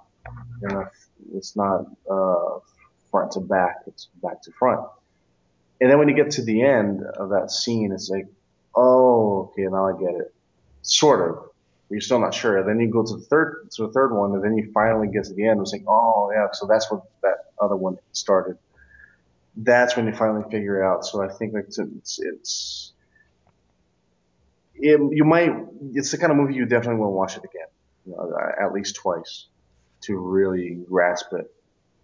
And I think that frustration of not really knowing what's going on in the very beginning might actually, for some people, might actually play it as a negative aspect, because usually you want to digest you really want to enjoy a movie to its fullest. And I don't think it's possible with the first time you watch Memento. It's kind of like, oh man, I am lost here. And then when you finally get it, it's like, oh, okay, go back. I got it. Go back, please. I want to see it again. It's like, oh. So it's interesting. It's kind of like a little mind game. What would you get it out of a 10 rating? Yeah, I'd give it an 8 because I think in terms of cinematography, it's extremely interesting. It deserves recognition, and the other aspects of the movie are great. Production's great, the acting's great, the music is great, the Foley was great, ADR, all that. Yeah, shame on you, Academy, for not giving this best film editing. That's ridiculous. Yeah. Well, I mean, Yeah, I can still understand because it's still very linear. What about it might be genius from our point of view, but from a technicality point of view, there maybe that year, was it nominated or not? Yeah, it was nominated. I think Lord of the Rings won. Ugh. Yeah, there you go. Sure. Yeah. I mean, you gotta understand it's a lot of mafia also. What about you, Caroline? Final thoughts, 0 to 10. Thoughts on the most thrilling aspect of the movie too? Well, most thrilling aspect for me was definitely not really knowing what the hell was going on. But at the same time, not one moment of the movie I felt disconnected from Lenny. And I feel like that was pretty awesome, that they could create this whole, excuse me, this whole story with this character doesn't really remember what he just did. And he's trying to go into this really intense journey of finding his wife's killer, but then he doesn't remember. He has to keep reminding himself, and I feel like it was pretty badass that they were able to do that without being boring and without you losing contact with him. And I don't have a short-term memory problem, I don't think, but I totally empathize with him throughout the whole movie. I wanted him to be okay. I didn't want anything bad to happen to him.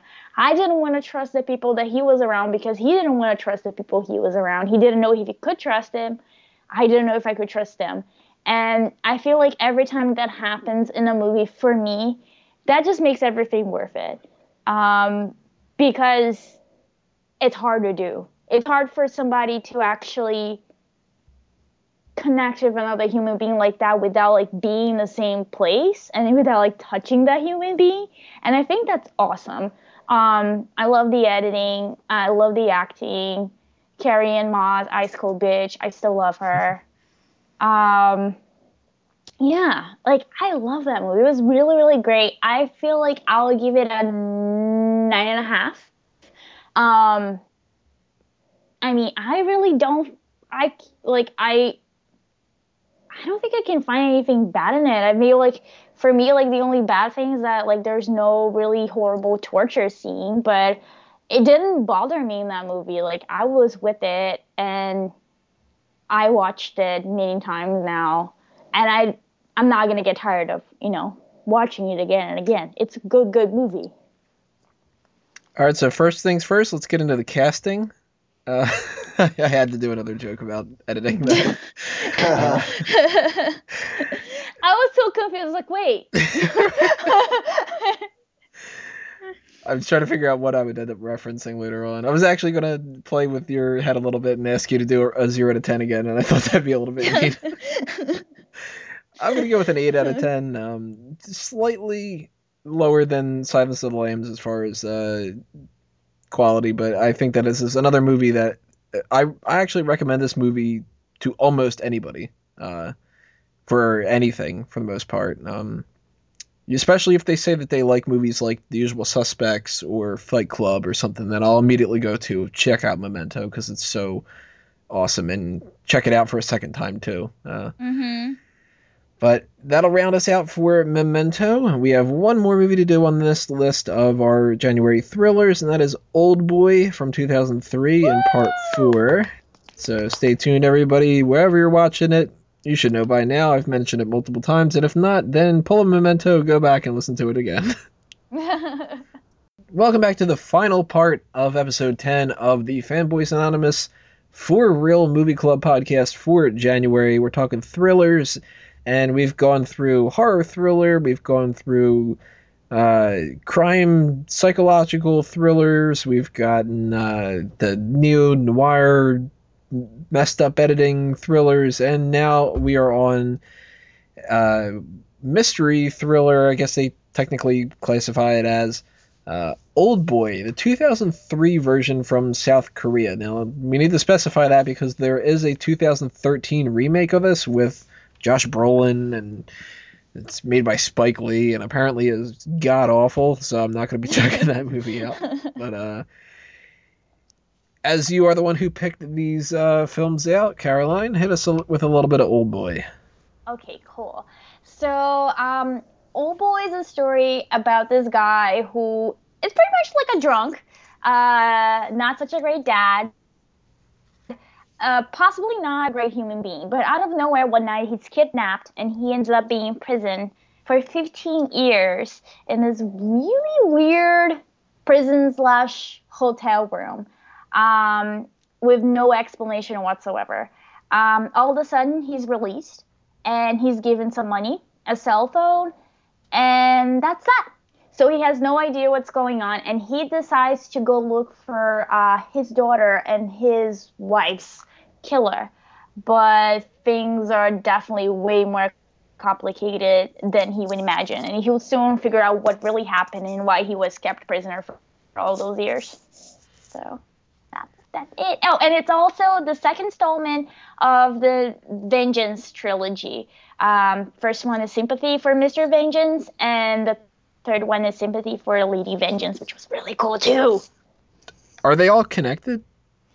Or is it just kind of like this director did Vengeance movies? And yeah, it's I mean, it's connected on the Vengeance motif, but not like storyline. No, you can definitely, they're standalones really. You can definitely watch them out of order or not watch, the other two to get what Old Boy is about and so on. And this one is also a South Korean movie, so yay, Koreans are awesome. Well, South Koreans are awesome. Yeah, we need to specify that. So I am going to purposely not mention many character names in this because I guarantee I'm I was kind of like, should I say it? I am probably going to butcher those names. Odesu? Odesu? Odesu? Good old Johnny boy. I could get Mito right. Yeah. Mito. I'll mention Mito quite a bit, but when we start getting into Lee Woo-jin and that guy. Yeah. Park is one guy, I think. Or is that... He's the director. Oh, the director. Yeah, okay.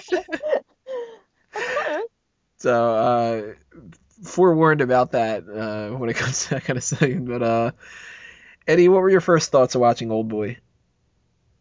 I was just kind of bored one day and I rented this movie. Just for the heck of it. I was like, whatever, I'll watch an Asian movie, see what the big deal is. I think this is the first Korean movie I've ever seen. It's about 4 years ago, and then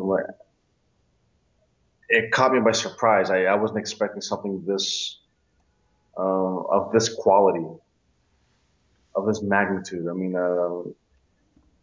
usually when I see foreign movies, be them European or Asian, it's usually very, slow, very not very action based and all that. But this one has like shootouts and all that, and a lot of different environments, different places, and there's flashbacks and gets very psychological too. So it totally caught me by surprise, and though it's really dark and stuff, and sometimes even fantastic when you think of the magnitude of the revenge being taken. Uh, Sometimes you got to remember that in Asian culture, people really will go out of their way to pull off one specific action. It's crazy. And honor, of course, is a huge factor. Oh, Which, dogmatic to the last. yeah, does not translate as much to the American audience. Oh yeah, totally. I mean, I grew up with a lot of Japanese stuff, so I understand why. I understand the possibility of this, right? And I don't think I'm not sure the average person in the West would totally buy into it. What about you, Caroline? First thoughts when you first watched Old Boy? Well, I had heard a lot about the movie from my Asian friends, and they were like all 50-50. Like some people, they either loved it or they hated it. So I was like, okay, why would you hate it? It's like, oh, it's too disturbing. Like, done. I need to watch this movie. So I actually went and actually bought it even before watching it, and I was not disappointed. I'm a big fan of horror, like Asian horror movies, and Koreans tend to be one of my favorites. This one's not a horror movie. It's disturbing though. So once I watched it and figured it out what was going on, I could definitely understand why some of my more conservative friends did not appreciate it. It's pretty cool. Like, I loved it. There were times where I felt like I was kind of watching something kind of like Kill Bill, but on like ecstasy, like on high speed, like something like crazy. I can see that. And I am all about it. Like, I love that they went full on it. Like, they actually took incest and made it like freaking cool in a way that I don't mind watching it. It was so cool. Like, I really loved that when we first see the main character, we don't really like. I didn't really like him. It was like kind of like, ugh, this is gonna be our main character. Like, he can barely stand up right now. Is he gonna be drunk throughout the whole movie? And just like being with him in that little room and seeing him go through all the stage, it was like he went kind of from the stage. He went through the stages of grief. Like, first he was really angry, had no idea what was going on, and then he kind of became this little like puppy dog, just very depressed, and like all of it. It was magical to me. Like, I really loved it. And just the whole thing with the like how he was like, I'm gonna be ruining this movie for a lot of people, hypnotized, and the whole phone thing, and meeting the girl in this sushi bar, the infamous octopus scene. That was actually a real one, and I feel like he actually ate like 4 live ones because they couldn't get it in the first take. And that's really interesting because the actor is Buddhist, so he actually had to pray after each scene, a single take, because he ate those little guys. But that was so visceral. Like, this guy's just been in prison for 15 years, and he didn't even know what he did to get that. And the first thing he wants to do is to eat something alive, to feel that heart pulsating, the blood in his mouth, and that was so cool. And obviously, like, the taking out the teeth, and him finding out what the hell happened at the end, and him, like, choosing something that was very interesting in the end. Like, he had to make the choice of remembering or not remembering, and the whole entire time I had no idea what he was gonna choose, because I knew that this guy was broken from the very first scene in the movie. So I knew that his actions were not going to be of somebody who is stable. And I will go on and on about this movie, guys. Sorry. I just really loved it. I'm all about it. So, I'm kind of assuming that we're not going to have too much to talk about when it comes to casting.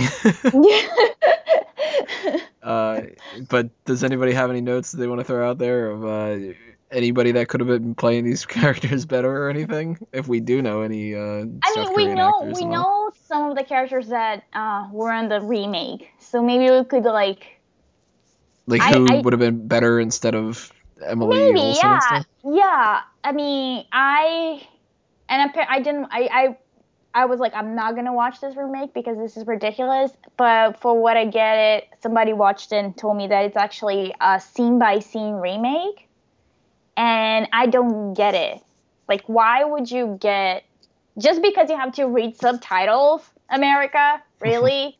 Like, can't you just enjoy a Korean movie and read subtitles and enjoy it? I don't know. Like, I like what's his face? Josh Brolin, but Brolin. Yeah, Brolin. But when I saw that he was the main guy for the remake, I didn't get it. I think he's too well put together all the time. And I feel like in the Korean version, that guy is messed up from the moment we lay eyes on him. He's a mess. See, I can't think of anybody who I would, at least off the top of my head, who I would cast as a main character. The only thing I could think of for somebody who could play any of the other characters, I mean, I wouldn't have gone with, Samuel L. Jackson as the prison warden or whatever. I would think when it comes to the daughter, my gut reaction would be Emma Watson. And it seems like a weird choice, but I think she would carry it. She's a better actress than she gets credit for, I think. Yeah. And there's something about Mito that she's adorable. Like, her submissive ass. She's so cute. Yeah, it's not the submissive act kind of thing. That's not it. Like, I know a lot of people probably that's a huge thing for them. That doesn't really do it for me. Just her in general. Like, she is gorgeous. Yeah, she really is. She really is. She looks like a doll, which I feel like maybe that's why they really okay, it's hard because I feel like most Korean actresses, they all look like dolls. They have flawless skin, flawless hair, beautiful eyes, beautiful everything. But yeah, you're right. She's really cute. Mm-hmm. And she's got a childish kind of quality, but in a way that's not creepy. So I knew very early on in this movie, I was like, well, this is definitely going to be the daughter. Yeah. They're not mentioning anything with the daughter specifically, and he's going to end up fucking his daughter. It's going to happen. But at the same time, I was like, hey, good for you, guy. It's a horrible thing to say, but I was just kind of like, hey, yeah. Mito practically says, I might say no, but just give it to me, and it's like, you fucking give it to her, Daisu. What about you, Eddie? Anybody that you think could play these characters from the American side of things? No, I have no desire to. I don't like American versions of this or that. I haven't seen the original Vanilla Sky, but I like the American version, but I suppose if I saw the original, I might not have liked it. It's like the most ridiculous. What was it? The girl with the dragon tattoo. Why the hell would you make a remake of that? I don't get it. So that's a movie I haven't seen either version of them, but no. Well, watch the original. You don't have to watch. I've heard that the American one sucks. You don't have to watch the American version. The originals are great. The trilogy is great. The original trilogy is great. So the casting side of things, that brings us into music. I'm going to say I think the music here is 50-50. The very first scene throws me off. But there are scenes where I dug the music. Maybe it's a cultural thing, I don't know, but that was a little odd for me sometimes. Yeah. Yeah, that makes sense. Of course, I don't have a clue what the Spike Lee version is, and I highly doubt that I like that version better. But oh my God, why? is anything like the music in what's it called? What's that one Spike Lee movie? The one that I hate, everybody loves. Do the Right Thing. Do the Right Thing. I hate that movie with a passion. Why? Wait, is it the one with the pizza place and then Yes. breaks in it? Pizza and Heat, New York Heat. I think it's so overrated. That made me hate Spike Lee, and I haven't even watched like anything else that he's done. No, it was alright. It was alright. The only good thing about that movie is Giancarlo Esposito. Everything else is terrible. But the music for Old Boy, what do you think about that, Eddie? Yeah, I think like you mentioned, there's a cultural difference. There's definitely a cultural difference. It's realized that it's not. I mean, you're working with a culture that praises the West a lot more than you might imagine. But at the same time, there's a lot of tradition in it, you know. So like sometimes they kind of lose focus as to should you just maintain it, keep it simple? Should you keep no music here? Should you put music there? It's a completely different approach. Should you put something modern? Should you put something more traditional, more instrumental? I felt like it was a little bit. There's nothing wrong with it because I get it. I get that background. So I'm trying to see more of your point of view. Because to me, I'll just say it does its job. Yeah, well, that's kind of what I mean. Like, it's not horribly offensive in any way or whatever. It's just sometimes it's a little bit odd, like weird choices or something. Yeah. Your thoughts on that too, Caroline? Same kind of thing, or? Yeah, no, I mean, I get it both sides. The music didn't really throw me off when I first watched it, just because, like, I feel it's kind of similar in some other horror movies I've seen. Like, some of them go from really creepy tunes to, like, K-pop. So Gangnam Style in the middle of nowhere. Oh, yeah, all that glorious stuff. And I feel like with Old Boy, there's also this sense of, like, this highly stylized universe where there is such thing as this jail that you just pay and then you can put somebody for so many years. So it is like a different universe, and maybe like they try to use the music to explore that as well. I mean, I watched some Korean, like I said, like it goes from like really creepy to and I mean by the way, my favorite impression that has happened on this episode so far, easily that one. You're welcome. Screw the Silence of the Lambs impressions. Go listen to this one. Oh man, all Koreans don't hate me. I love you all.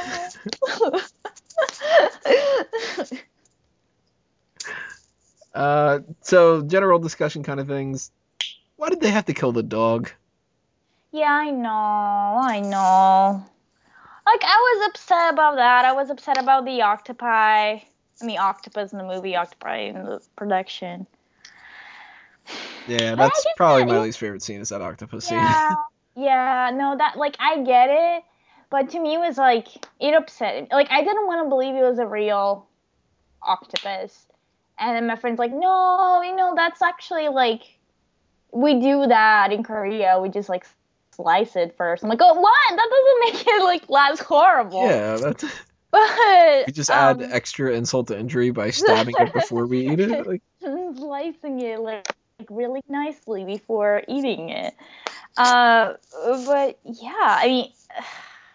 I don't know if the dog to me made a lot of sense, but I'm biased about dog deaths in movies. Like, that shit just breaks me. Like, I can watch humans dying all the time. Like, do not show me, like, one of those SPA commercials. Like, you're gonna put me in a hell. Like, I can't deal. But, like, the octopus scene, like, that to me was, like very visceral. Like, it didn't... I guess it disturbed me a little bit, which is hard because like I don't feel like a lot of stuff disturbs me anymore. But that was like, oh my god, he's actually eating. He cannot. No, he just pretend. No, he's actually eating it. Wow. But I don't dislike that scene. It was just hard for me to watch when I first watched the movie. You know, speaking of animals in this, if the octopus scene's not my least favorite scene, I would say it's probably the ant scene with the train. It's a random fake ant. That really. I watched this movie actually last night from when we were recording this podcast, and I was tired when I started watching the movie. I actually thought that I might be better off watching it earlier today, but I ended up, waking myself up and being able to watch it. And when I got to the ant scene, I was like, wait, I gotta pause this for a minute because I don't know if I fell asleep and something happened. You're like yeah, like if I find out that I missed 10 minutes of this movie and it explains this ant thing, I'm gonna be pissed if I finish this and I don't go back. And I rewatched it from the entire beginning, starting at that scene, and then I was just like, nope, I didn't miss anything. There's a fucking ant. Okay. So that threw me off. That was odd. But him like fucking his daughter, that was like fine. Oh no, just Mito's adorable. So yeah. By that point, I was rooting for the guy. And now the FBI investigation turns to me. Yeah, I was just gonna, and I'm the weird one, and I'm the creepy one, and the FBI is on my ass. Well, get ready, sir. Get ready. Two other notes that I had written down, then I'll pass this over to you guys to throw some things out there. Number one out of those two, I really wanted fried dumplings after watching this. Right? They looked so good. And he doesn't want to eat them anymore, and I'm just like, well, let's give them to me. Yeah, exactly. Like they really looked really, really good, and I was like, well, and then I was trying to think like, wow, if I had to eat fried dumplings for the rest of my life, would I be okay with it? Probably. Yeah, no, that's like the only problem that I have with like movies like this, or even Italian movies. Like they always have really good looking food, and I wish I could eat it. I'm rewatching the ant scene right now, and I'm just like trying to imagine your face while watching this. For what scene? The ant scene. Yeah. The ant scene. Well, picture a guy who hasn't shaved in like 3-4 days, hair's all messed up, half it like eyes all tired, and then just being like, huh? Can I imagine it? Like I'm thrown out of it already because I had downloaded. Yeah, I'm gonna just say it. I downloaded. I didn't buy it. A version of this where somebody had a backup track of an English dub, and I listened to about 30 seconds of it and knew that I couldn't do it. So because the acting was so terrible. Oh man, I gotta take a piss though. Like. Oh, that's magical. Yeah, it sounds like the main character is voiced by Keanu Reeves or something. No. Which probably could be awesome now that I'm thinking about it. Yeah. I would love to watch that movie. There you go. Keanu Reeves could have played the main character in this. Somebody make that one. But, so that threw me off, and then I'm reading the subtitles, and then it was just an ant, and like, I'm like, what the fuck am I watching here? I'm more confused about this than I am Memento. One scene. It only took one scene. The other note that I had written down, which is actually my favorite scene of the whole film, the horizontal fight. Yes. That was awesome. That was so stylishly done, and just killer. I love that. I gotta submit that to some other people to check out that are like movie buffs and stuff, and just be like, if you're not gonna watch this whole movie, okay, but at least watch this scene. Yeah, watch this scene. It's a highlight for sure for me. Yeah, like I feel like that whole sequence, like even preceding that fight, was pretty cool. The torture with the yeah. teeth out stuff. Yeah, but it's just so gritty, and it's just like I could almost smell like how gross everybody probably smelled on that scene. Especially that fat guy. Oh yeah, of course. So Eddie, what about you? Any scenes that stood out to you? Yeah, for once I'm gonna take the spot for this kind of stuff. The part where he cuts off his own tongue Oof. was particularly paramount. I don't know why. It was like the triumph of his failure, and the dude's King Jung Tong, Qui Gon, whatever his name is, of his triumph and his revenge. You know, that's where it's revealed. Like, oh, it makes sense now. It's his daughter. It's like, and the guy's like, no, please don't tell her. Don't tell her. I'll do anything. Like, cuts off his own tongue. I'm like, dude, I don't know if I'd cut off my own tongue out of desperation just to prove a point to someone. So please, God, don't. But Yeah. I it made probably at that sense, and point I would have bought been it. like, I'll just tell her that you lied. I bought it. She's gonna believe me more than you. Well, I'm sure he's got like backup, like blood samples. Yeah, that's true. You might throw all this Trust me, effort. He these probably guys are. does. That guy's a mastermind. I don't know. Yeah, I think that particular scene for some reason was kind of. It was the one that made me feel something. Like, oh shit, you know, like, made me feel sorry for everyone, but also made me feel like, well, fuck all you people.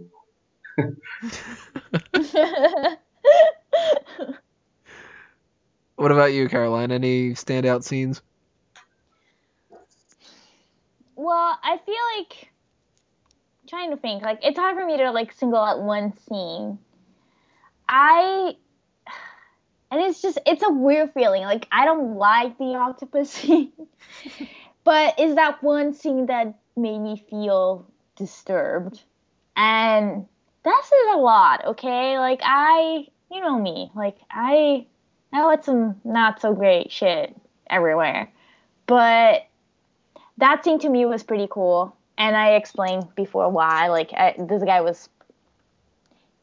It was, to me, it felt like he went from being buried alive to like trying to feel alive again, and the only way he could feel alive was that if he ate something that it was still alive. So I like that scene. I kind of also like the whole flashback with the villain and his sister. Of course so you picked that scene. So pervy, but I thought it was cool because it was the whole entire time they're not going there. No, oh yeah, that's a boob. Oh, they're going there. Oh yeah. So I don't condone incest, but I liked it in that movie. The fight scene was awesome. In a weird way, even him fucking his own daughter was awesome. Oh, I'm so glad my parents are not going to listen to this. Yes, take the heat off of me. No, here I'll carry a little bit of weight. Here's the thing. There's something about forbiddenness that makes something hot. Like you will never in your life do it. The hint of it is kind of hot. You know what I mean? I just like weird shit. I just think it's There you go. awesome. I'm not. You're probably not gonna do weird shit, but to fantasize, to toy with it, you know, mentally in a way, is kind of hot. Just basic human psychology. Like whatever's forbidden is hot. It's something you want.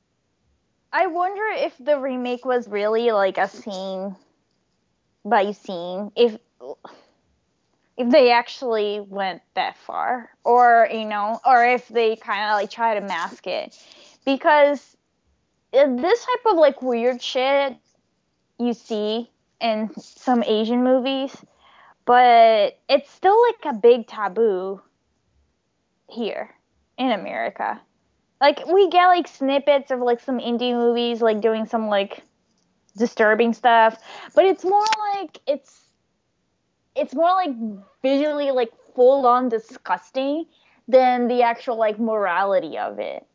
So like that was like the only thing that kind of wanted me to watch the remake, but not like too much to actually watch the remake. But I could see the American version being a lot tamer. yeah, right? You know, like there's an element of like torture almost to that sex scene. Like Oh, you know, yeah. she's talking about how it's painful and all that. I don't think that any of that would end up being in the American one. The American one's probably all like sensual music, and Emily like Olsen's romantic. probably. Was that? What? What did you say? I didn't hear you.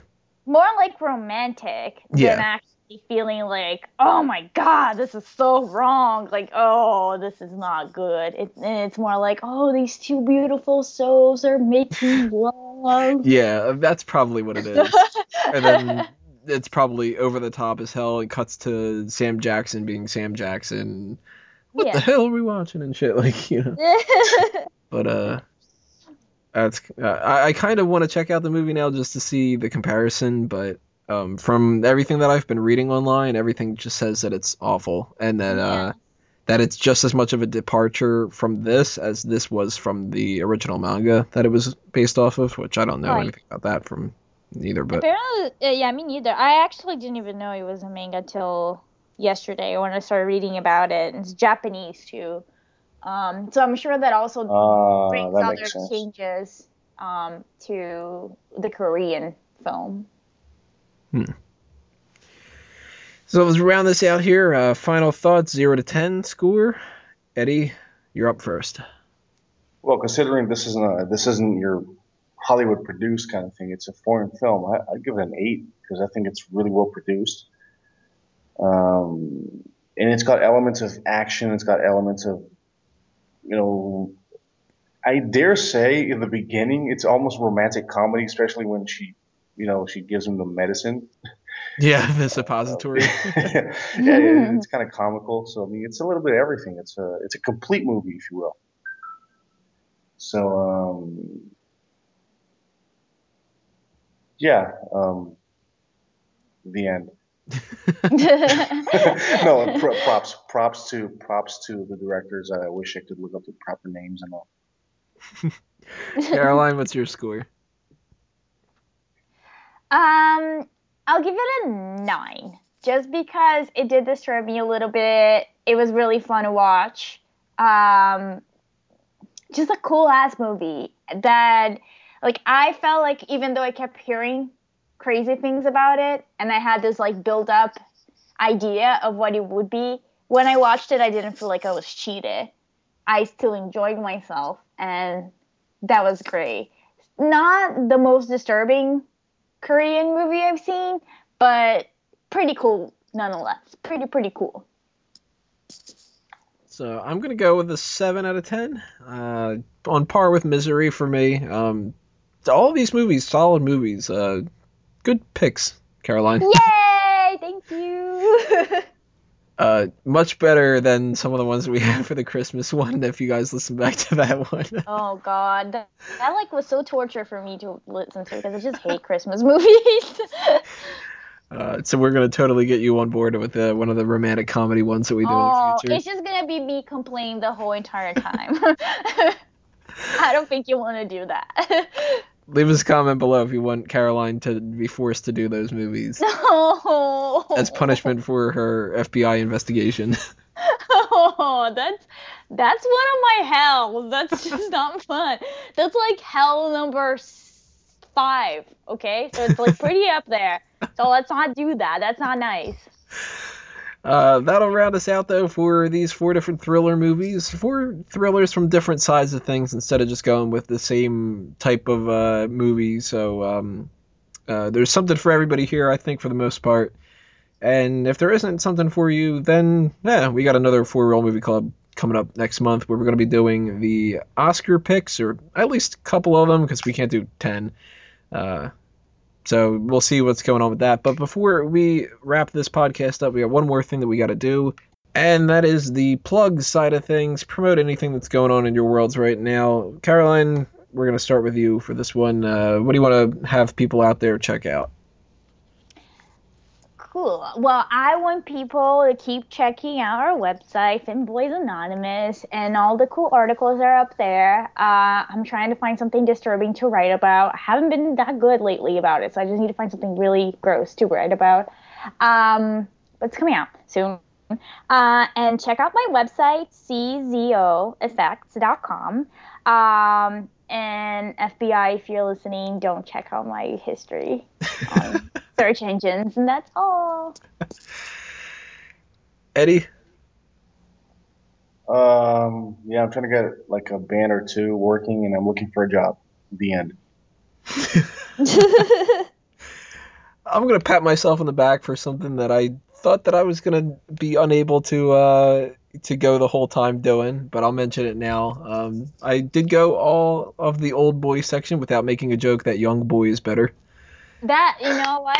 That deserves something. Yeah, that easy pun. It could have made 10 minutes worth of this podcast, but if you like listening to stupid ass puns like that, then you got to listen to some more podcasts that are coming from all the other side of A Mango Tree. We've got, on the wrestling side of things, Smark Out Moment, Smack Talk, the Mega Powers Radio, Monday Night Raw Post Show. We've got all the other podcasts from Fanboys Anonymous, which there's a list on the website. Go ahead and check them out. And in general, if you want to follow anything else under A Mango Tree, you can follow the Facebook and Twitter accounts for Tony Mango and A Mango Tree, spelled out Toe Ni Mango. Obviously, a little pun there. And A Mango Tree. Put on my name. I can't help myself, guys. I'm sick. But stay tuned to the next podcast that we have coming your way. I'm not 100% sure what that is, but you will see it on fanboysanonymous.com, on the Twitter, the Facebook, and YouTube, and iTunes, and Stitcher. All over the place we are. And stay tuned to the next 4 Real Movie Club, which is going to be coming in, I think, the 20-something or other on February. We're most likely going to be doing that edition live, and we're also going to be running down a full review of the Oscars podcast. They will do podcasts for the Oscars. In the future, they will, I'm sure. But the full ceremony for the Academy Awards, we're going to do a review point of that. And another group meeting as well, most likely. So if you have any suggestions for any podcast you'd like to see in the future, leave a comment below or leave a comment on fanboysanonymous.com.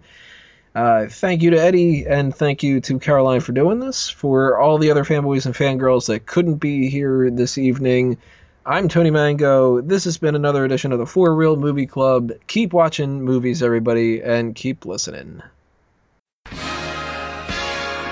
At no point in your rambling, incoherent response were you even close to anything that could be considered a rational thought. I'm too old for this. Good day, sir! You stay classy, San Diego. Roads? Where we're going, we don't need roads. Frankly, my dear, I don't give a damn. I'm finished. That'll do, Pete. That'll do. Hasta la vista, baby. Hey, everybody! We're all gonna get late! You're still here? It's over. Go home.